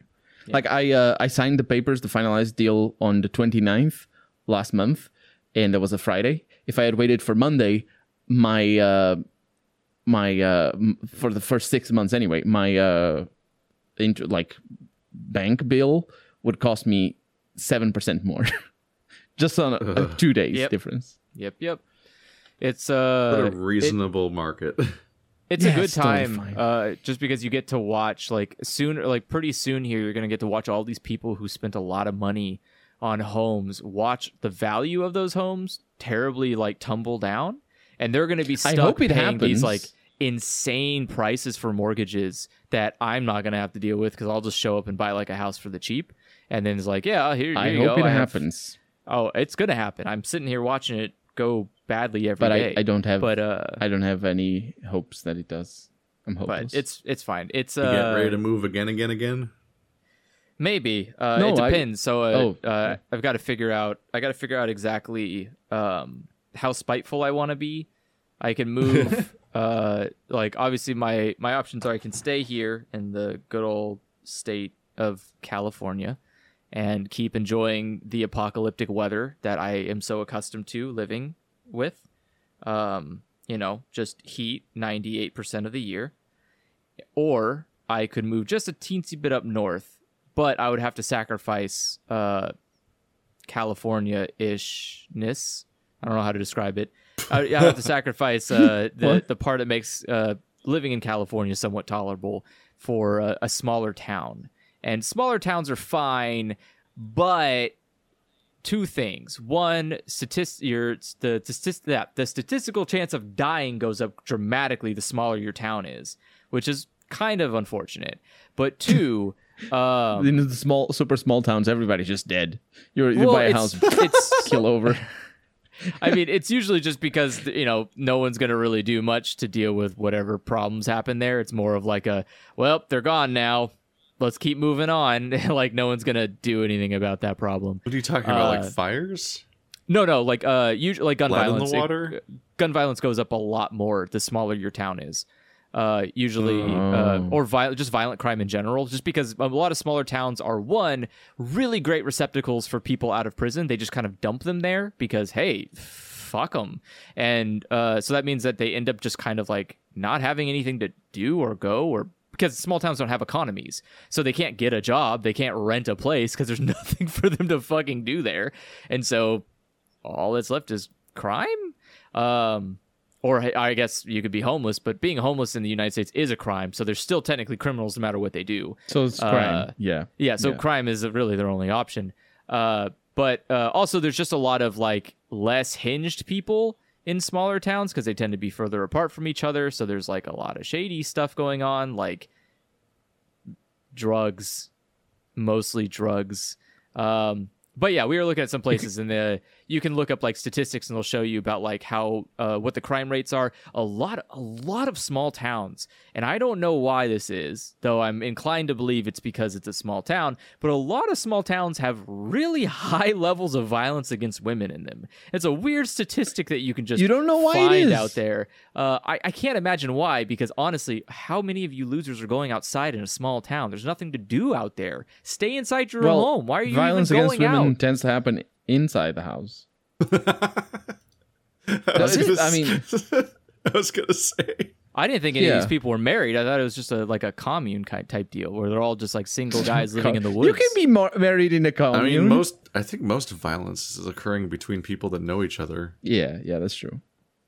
Well, and then second problem, small towns means people fucking know you. And I don't want to be known by people. So why would I want to live in a town where people know me? And then as you just said, Keith, they're probably going to hurt me.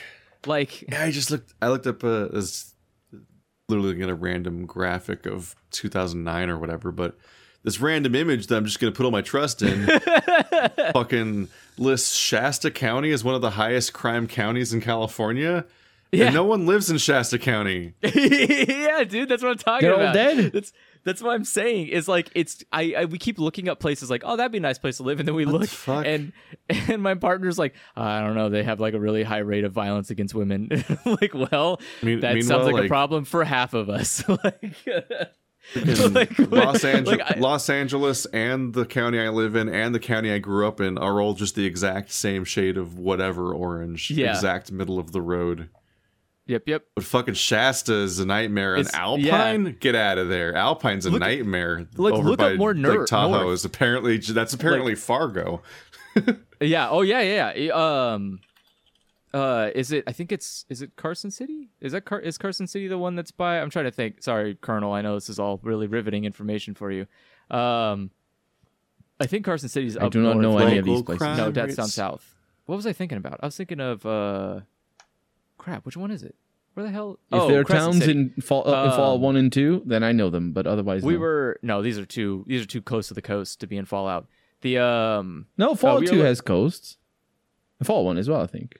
I don't think northern coast though, right? I don't think Fallout went up north in California. No, it's south. yeah. Fallout 2 is because like San Francisco. that's where all the desert is.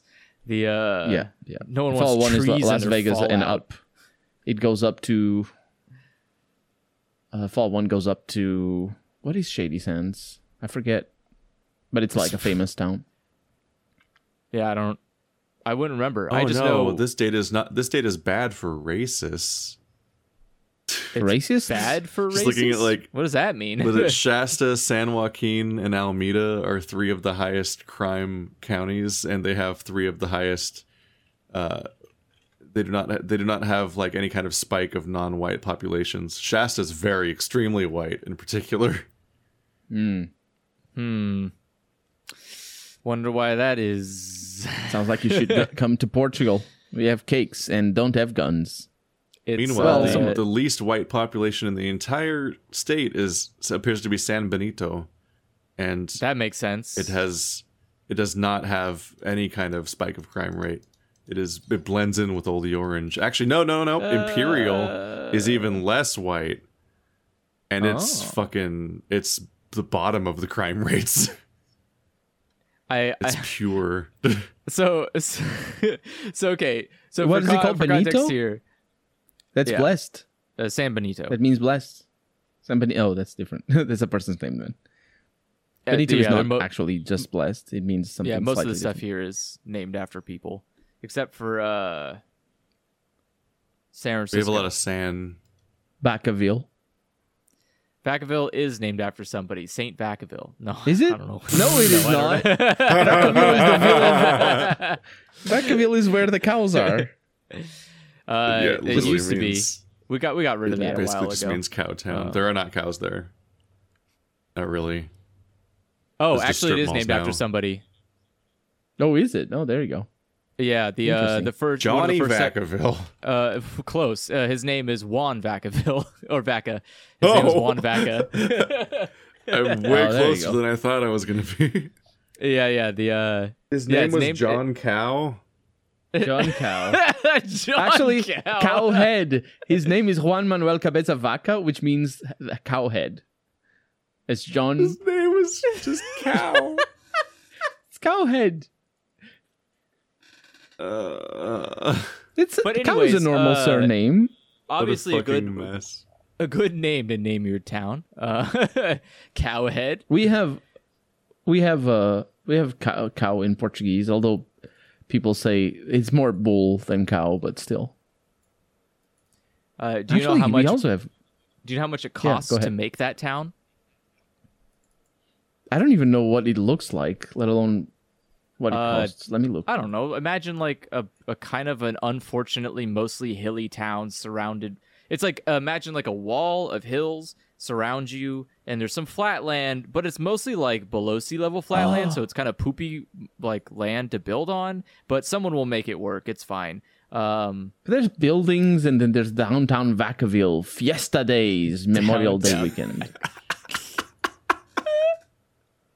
This is There's four. This feels weird. What is this what a conversation? Sorry, Vacavillians. We I never thought I'd hear Vacavillianos. Colonel say Fiesta Days. right. It said What a weird. that. Just hearing that out loud is a weird thing to hear. Just like Wait, is it Just a thing? unbidden. Just this dude in Portugal is just like, I'm just going to talk about your childhood town now. Let's look, Yeah. let's look up the local events. Fiesta Days. Do you feel targeted yet? Fiesta Days is just like, so we have this really unfortunately kind of half shitty park that's mostly on a hill. And what we do is we get all of the people who own food trucks in like the county to come by and park in the park. And then people can go by and buy food from them if they want, I guess. But most importantly, there's a concert hall thing usually, and someone's playing music. I don't know who it is, and I don't know where they come from, but they are playing music there. And downtown Vacaville is mostly just bars, restaurants, and bar restaurants. And so One-way roads. and one-way roads. And so you can just go down there and just eat food and drink beer, and go to the park and eat food and drink beer, and then like go look at some modern art that's sometimes in the park, but usually it's just like this really ugly piece of metal that's bended weird. And then you could also go jump into the stream that's down below that doesn't really exist anymore because it's been too hot. Or you can go look at a I was post going to office. say, are you talking about the dinosaur park? No, I'm talking. What? Yeah. It was a Dinosaur Park. dragon, Yeah, wasn't yeah. it? It's a dragon. Shit. Yeah. Yeah. Yeah, It's that's just a big stone dragon in a park on top of a hill. Oh, I see And the there's just picture. and then there's just a big What's that park grassy called, hill. Colonel? where everyone has I to don't sit know. down to watch fireworks. Go look at its name. What does it say? It's images. What is the name of It's that park, images. Colonel? I don't know. Visit Vacaville.com. No. What? That's the website. I Are don't you know. on I'm map? Are you on- on like. Now I'm just on Well- images looking at Vacaville, California. Oh, yeah. Sorry. Well, that park is named Andrews Park. So Is it? I remember Oh. now. that Let is me my see if park. it's referenced here. Yeah, It is. You got The it. creek walk at Andrews Park. Walk across the Exactly. bridge on the corner of Davis and Main, and you'll find yourself Got in him. Andrews Park. Wow, this dragon's way small. This dragon's so much smaller than I remember. I have not been there since. It I is was very You were a small. kid. Like, Yeah. There's a little kid on top of the dragon. That is, yes. It's probably It's not a big dragon.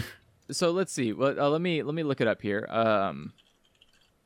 Let's look up Vacaville here on my favorite website now to visit. It's just noteworthy lately. because it's one of those big wooden parks that has like a whole like castle to run around in. Yeah, it's a pretty good park actually. If it's still there.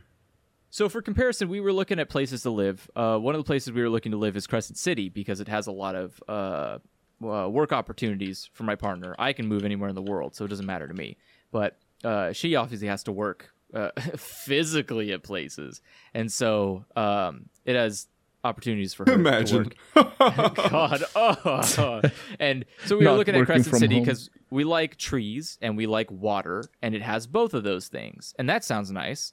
But the violent crime rate in Carson City is 11.99%. So per 1,000 residents. That can't be. And, right. And so it's 0.0199. Yeah. So if we're being generous here, based on this website, my chances of becoming a victim of a violent crime are about 1 in 83, which is, for 1,000 residents, is not very great. Wait, 1 in 83? Yeah, 1 in 83. So it's it's more than 1%. Holy crap! Don't go there, man. Do not. Unfortunately, so it breaks it down too. So unfortunately, it's robbery is number 1. Makes sense. Robbery's pretty easy. Not going to work for me because I'm home all the time. So you can't rob somebody who's never gone. No, that's worse though. It's kick your butt. You do not want to rob somebody who's home because that is a huge gamble. You're throwing, especially in America, that's too much of a risk. Think of it like animals. Animals don't want to attack a prey that may hurt them back. They usually want to go after something that is pretty easy, like an abandoned or like a home that isn't there because someone has to go to work or something. Why would you rob a house with someone in it when you can just go next door and just break a window there and no one will ever see it? But yeah, so anyways, the point I'm making is that it's the violent crime comparison here is like 11.99. The average, the national median for California is 4.4. That's still so high. It is. Vacaville is 2.4. So, that's not good for Carson City or Crescent City. I don't think I want to live in a place with that kind of high violent crime. But the more you start looking at smaller cities in California, the more that number seems to be consistent. And that's unfortunate because I would like to not live in a major city for a while, maybe just be away from whatever people call this living, I guess they may try to lie and call it, but it's not really good living.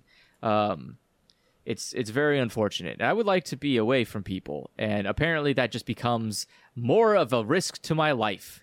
And so it has been fun trying to. And so that going back to the point of buying a house without any knowledge, we have been looking extensively into trying to like figure out everything before buying a house, like what kind of crime there is, and what kind of house we're looking for, or what kind of property taxes you'd pay and stuff like that. And it's not great. It would be nice if I could just be rich and say, like, I want to buy a big house on a big hill, and then I want a big fence around that house with a lot of big guns on it, and then nobody comes in.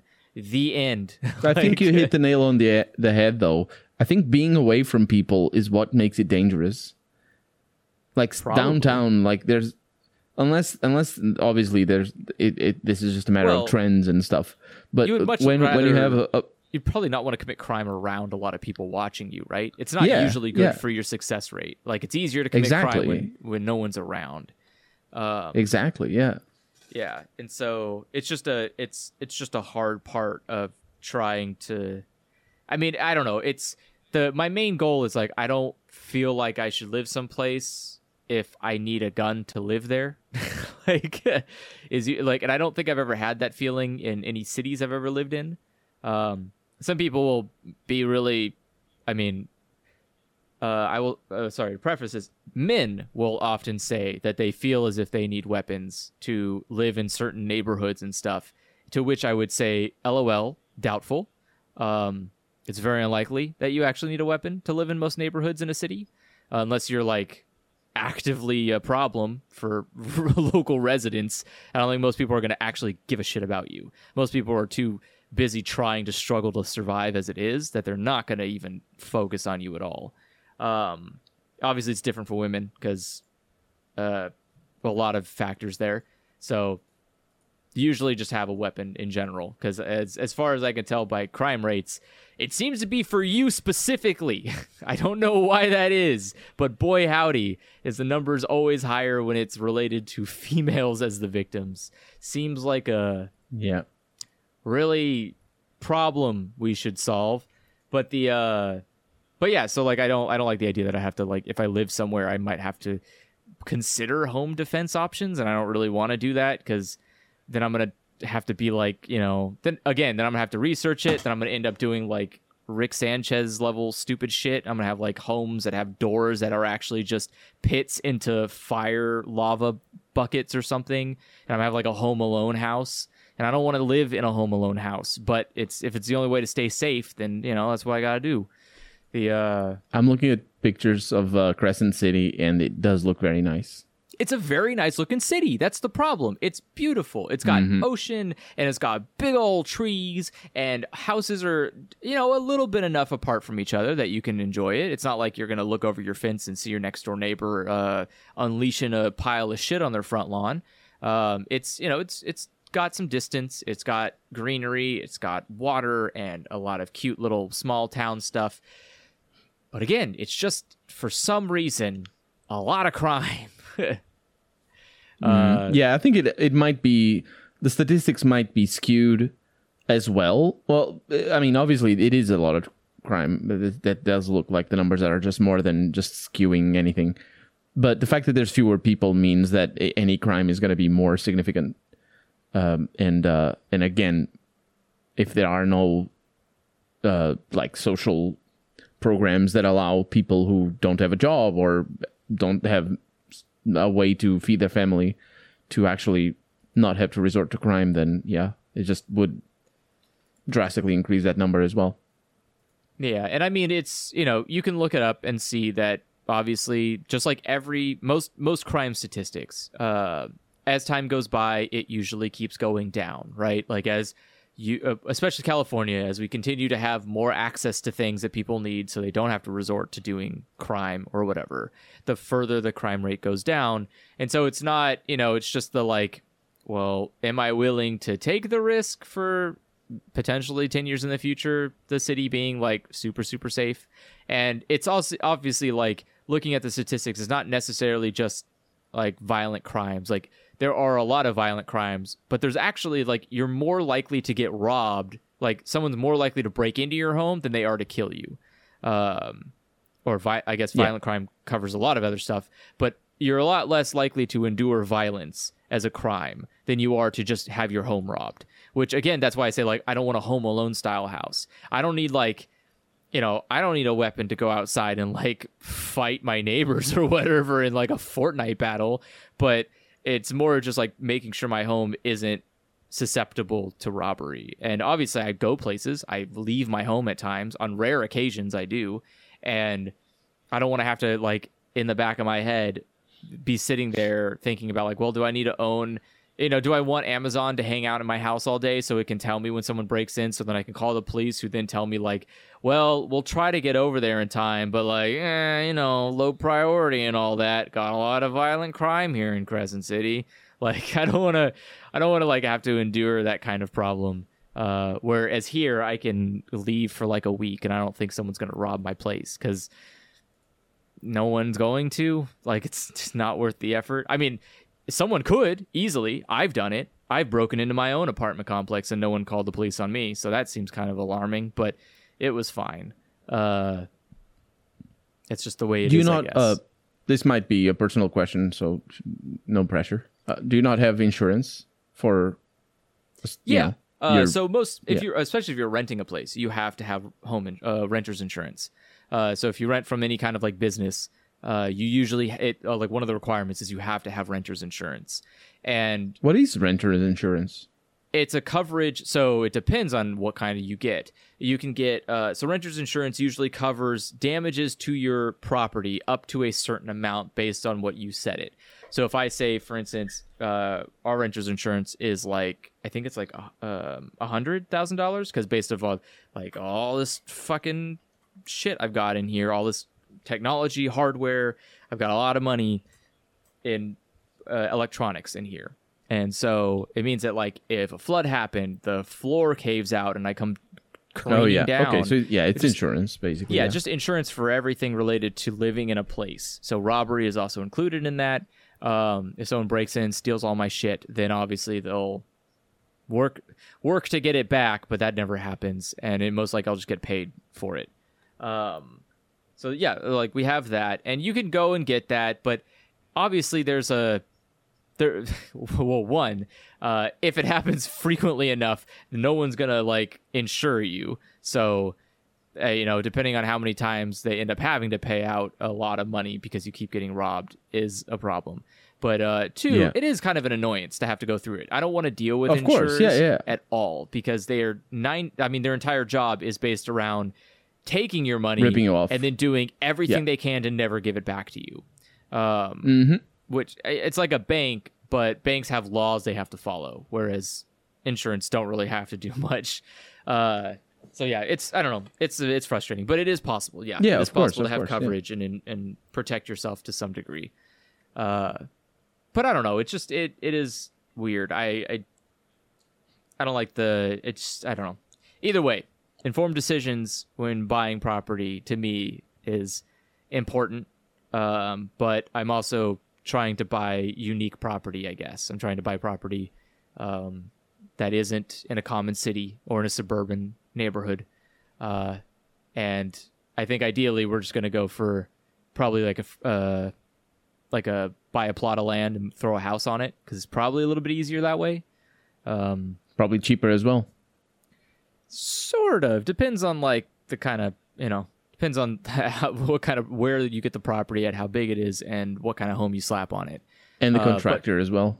Yeah, but usually it is weird to think about, but having someone build you a home is usually cheaper than it is to buy a pre-made home. And it's usually just because you can build a house for the size you want and not have to try and find a house that fits the size you want, if that makes sense. What? Yeah, it's true. Yeah, houses can come in different sizes, Keith. Have you guys I'm multitasking. Have you guys seen the boner lamps? The boner lamps? I will Google that.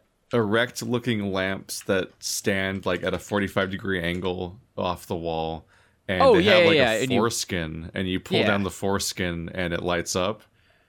I think they're called like Moosey, right? What? I just looked into them for the first time, and like I've never seen they're this. $500 or $1,000. Well, or $2,000. They're amazingly expensive. But they have spikes on them, shit. Keith. I'm not going to pay anything less. I looked it up for the meme, and I'm like, Jesus Christ, down with the bourgeoisie. They're boner lamps. Yeah, I mean, you could probably they do, make them... Sounds like a fun DIY project. I mean, probably. It's fucking stupid. It's so fucking absurd. I can't believe this. It's clearly art. The guy who made it is an artist. The whole point. I was gonna say this. The page, the top of the page has 3 tabs: artist, works, and contact. Like this is performance art or something. My brain hurts. Anyway, I should probably answer the question that I asked 2 hours ago. Do it. What's your? How do you make a shit? I have to remind myself of the question a little bit. Good question. It's so I find that what I found interesting about the question is that like it's heavily dependent on what the fuck you mean by a project. Because like my job part of my thing, like I just go, so it's like okay, just do the let's plays, and it's like well, I never finish the project that is having a let's play channel, so it very much is just like a daily quota thing. It's like when there was the original like not necessarily question, but the implication of like how do you get all this stuff done, or how do you run this channel and all that. I have to. I just tell myself I have to do it, and so I just have like a minimum that I constantly just have to keep up with. So it's like I got to do this much per day, and if I don't get that much per day, then I got even more done tomorrow. Or like I just have like I just keep a quota on my map of like how much. I mean, on my map, I keep a quota on my calendar of how much stuff there is that needs to be done in a given week. And if I fall behind and get not enough done one week, then I have to get even more done the next week, and so on and so forth. As far as like personal projects like practicing art or writing and so on, and trying to work on these video essays, which is the writing, but also maybe like part of me wants to get into fiction and stuff like that too, and so on. It's really just a lot of like trying to be disciplined enough to like get everything I want to get done in a given day, like exercise, cook, get your recordings done, and so on. And then like once you're like enter your free time period, because like technically I do have a flexible schedule, but it backfires because I have a flexible schedule in the way that if I don't keep up with my work, then it can take all of my time. like if I have X amount of stuff I'm trying to get done, there's like the perfect version of my schedule where I can get this done in exactly this many hours if I'm very disciplined about whatever. And there's the shitty version of that where it could take all day for me to do the normal amount of work because I have to be self-motivated and have to control my own schedule, and that all sucks in its own way. But once I get my stuff done, it's just like I just have to make myself start writing or make myself start drawing or doing any of the stuff I want to keep up with. And what sucks is that they're creative pursuits, and so you can just not be able to do it. Like you could just sit there and be like, okay, I'm gonna do all my strategies here. I've got my dumb fidget toy that I use to occupy my brain a little bit, and I put my desk into standing mode, and I take my headphones out so I can't get there's like an inertia to me like getting distracted by like watching a video or anything because like my headphones aren't in. And so like I don't have access to the audio part of my computer, and I'm gonna try to write, and I've got my big nested fucking document tree in my Google Drive, and then I'll just find myself like staring at it for like an hour and not getting anything done and so on. And it sucks because there's just this dynamic of like, who knows? I still don't know how to get stuff done consistently outside of my Let's Plays where you just start and you just go, and it's like, when it's been a half an hour, it's been a half an hour. I guess the episode's done. Barring extra, other circumstances of like, oh, this is unusable. I'm so stuck on this thing or whatever. But usually at half an hour is a half an hour. But like with writing and stuff, like there's no guaranteed way to get output, and it's deeply frustrating. And oftentimes it's easy to catastrophize about how much time is left, because like, okay, I have exactly 2 hours to be creative, let's go. Like the moment this podcast ends, I'm going to be like, okay, it was going to be 3 hours, it's quickly becoming less than 3 hours until 7 o'clock when we do Final Fantasy 14 stream. Like that's my goal, is I'm going to try to eat something real quick, and I'm going to try to write, and we'll see if I can do it. And in many cases there's like this ticking, basically all the time there's this ticking like end point that I only have this much time to be productive, and that is its own stressor of like getting in the way of creativity. As you're thinking about how inefficiently you're using your time, and you're like, this was my one chance today and I'm wasting it, and so on, and that kind of stuff all sucks in its own way. And you're also chipping away at a weird goal where there is no specific form in which it's done. You don't know when it's done or when it will be done or how far you are in doing it, or whether or not the entire project's even a good idea, or if you're going to throw the entire thing away after weeks or something. It's a very strange process.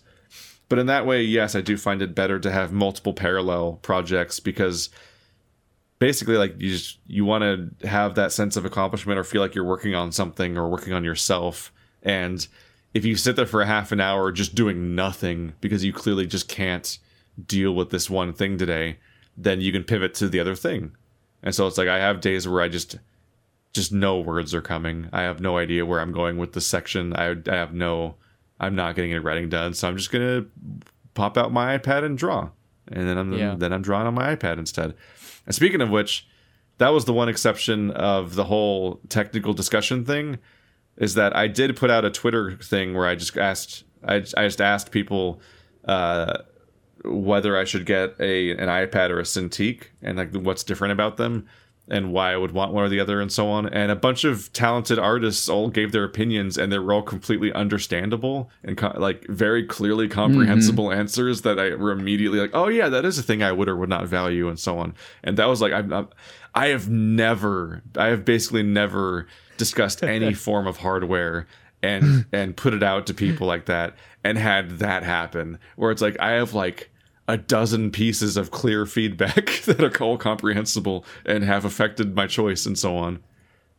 And you made the right choice by getting the iPad, I think. I do like the iPad. I did want the Cintiq to some extent, but like it was like, you can still get it. Yes, I mean technically, but one of the big differences between them that's interesting is that something I didn't know to even think about is the idea that apparently the Cintiq has lag.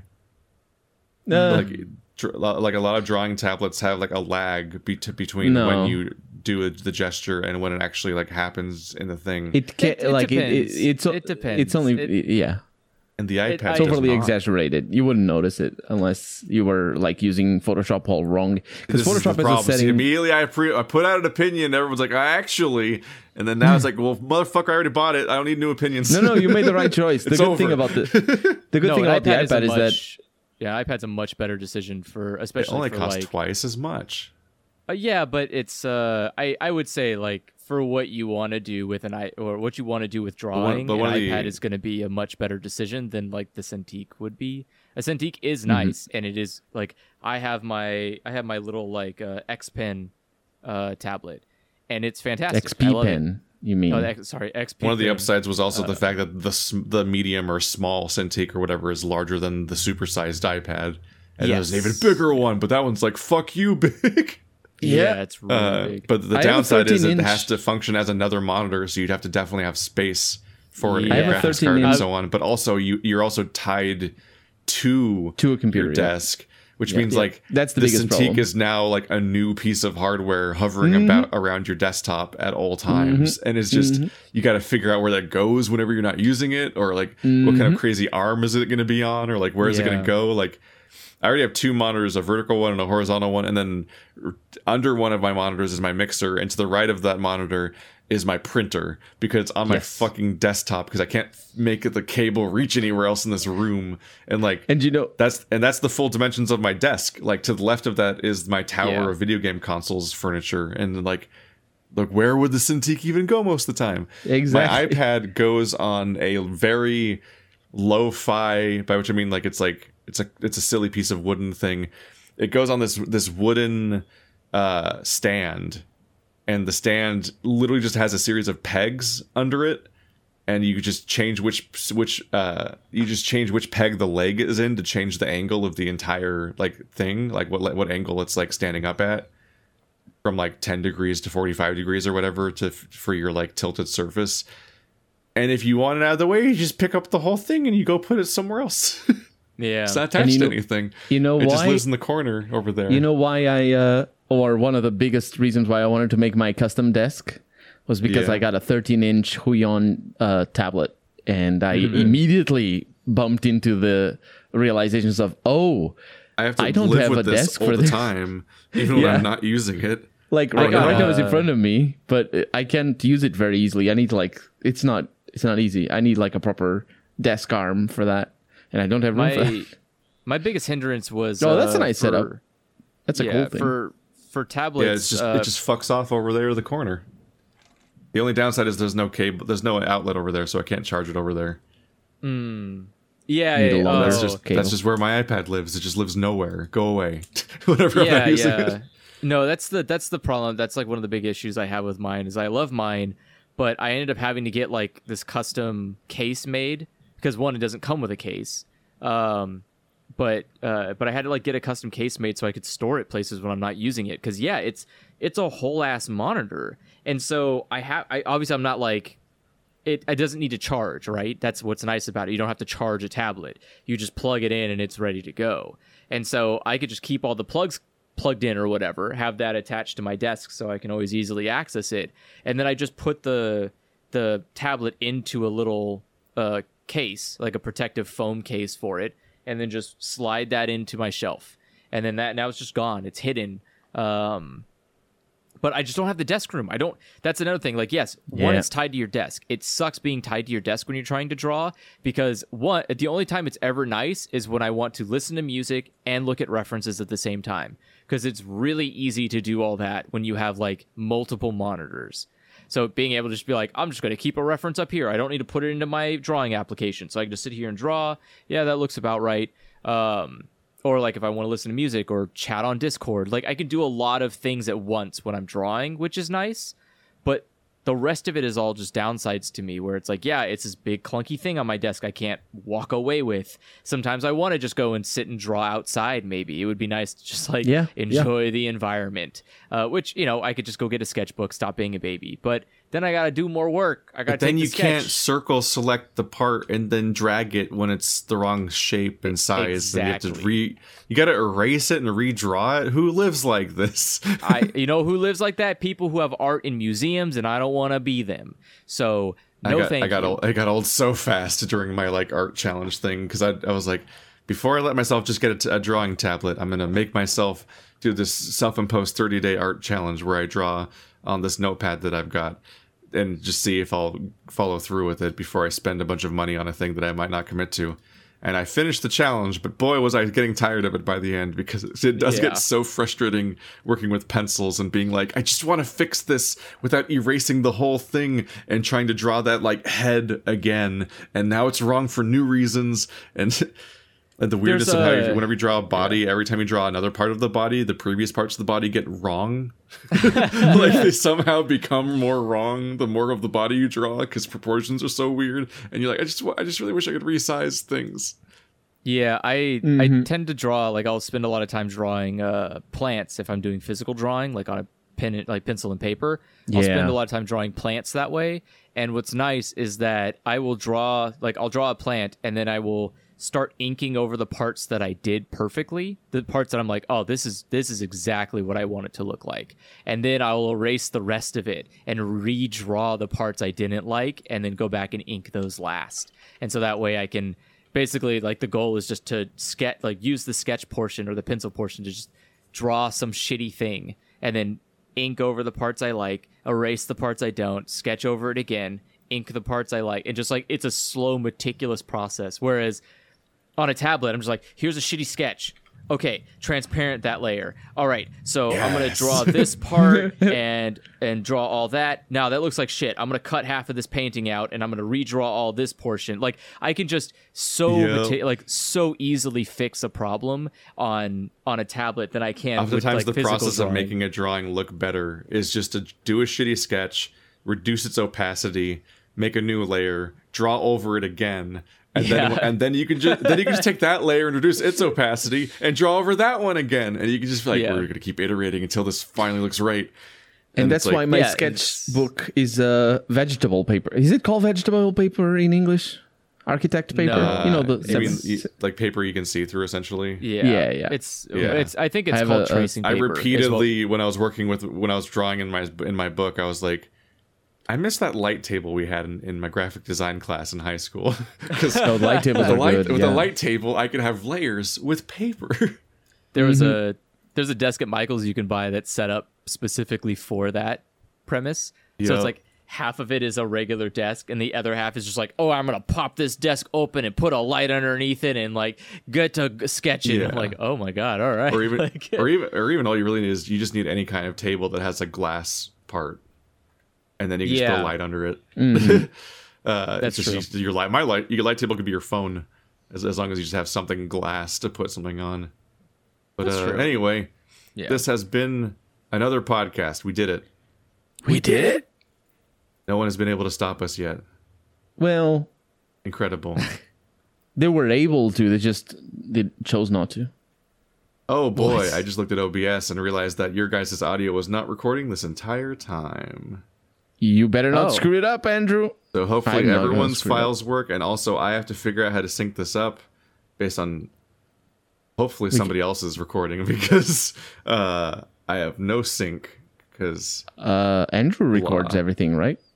I do also record everything. It just has to arrive this time because it doesn't always arrive, and then I just use my OBS instead. I'm like, oh, whatever. I will make sure it arrives, because obviously we don't have. Anyway, see you guys next time. Sorry for giving some of you a slight background stress of the idea that I talked about my closing window to try to be creative and that's eating into right now. I'm gonna go do that now. I'm gonna go try to write creative things.